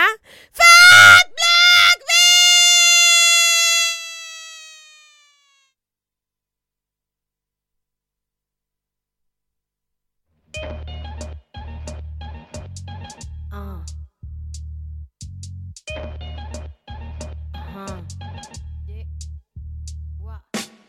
Quisiera tener cosas dulces que escribir, pero tengo que decidir y me decido por la rabia. 5 mujeres hoy han sido asesinadas y a la hora por lo menos 20 mujeres violadas. Eso que solo es un día en Guatemala, multiplícalo y sabrás por qué estamos enojadas. No voy a andar con pinzas para quien no entienda que esto es una emergencia y estamos preparadas.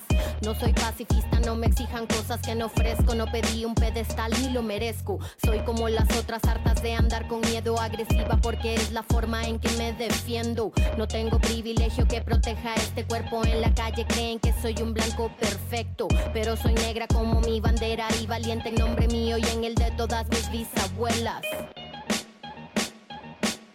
La curandera que murió de tantos golpes porque el hombre que la amaba realmente la odiaba. La otra que fue abandonada con un hijo y cuando se enfermó tuvo que mandarle un hospicio.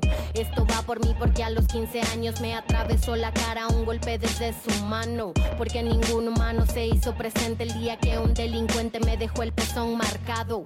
Esto va por la niña de 9 años obligada a un embarazo porque la violó su hermano. Una niña sin derechos porque el clero considera que el aborto es peor que lo que le han hecho. Me remito a los hechos, no voy a explicarle con dibujos a ningún macho de esos que creen que con su intelectualidad nos van a venir a educar sentados en sus privilegios. No tengo privilegio que proteja este cuerpo. En la calle creen que soy un blanco perfecto, pero soy negra como mi bandera y valiente en nombre mío y en el de todas mis bisabuelas. Cuéntanos bien, en las calles somos miles, desde México hasta Chile y en el planeta entero. En pie de lucha porque vivas nos queremos, no tenemos miedo, no queremos a ni una menos. Díganme loca, histérica y exagerada, pero hoy canto en nombre mío y el de todas mis hermanas. No nos acusen de violentas, esto es autodefensa. Estamos en resistencia, ya no somos indefensas. No, pero soy negra como mi bandera y valiente en nombre mío y en el de todas mis bisabuelas.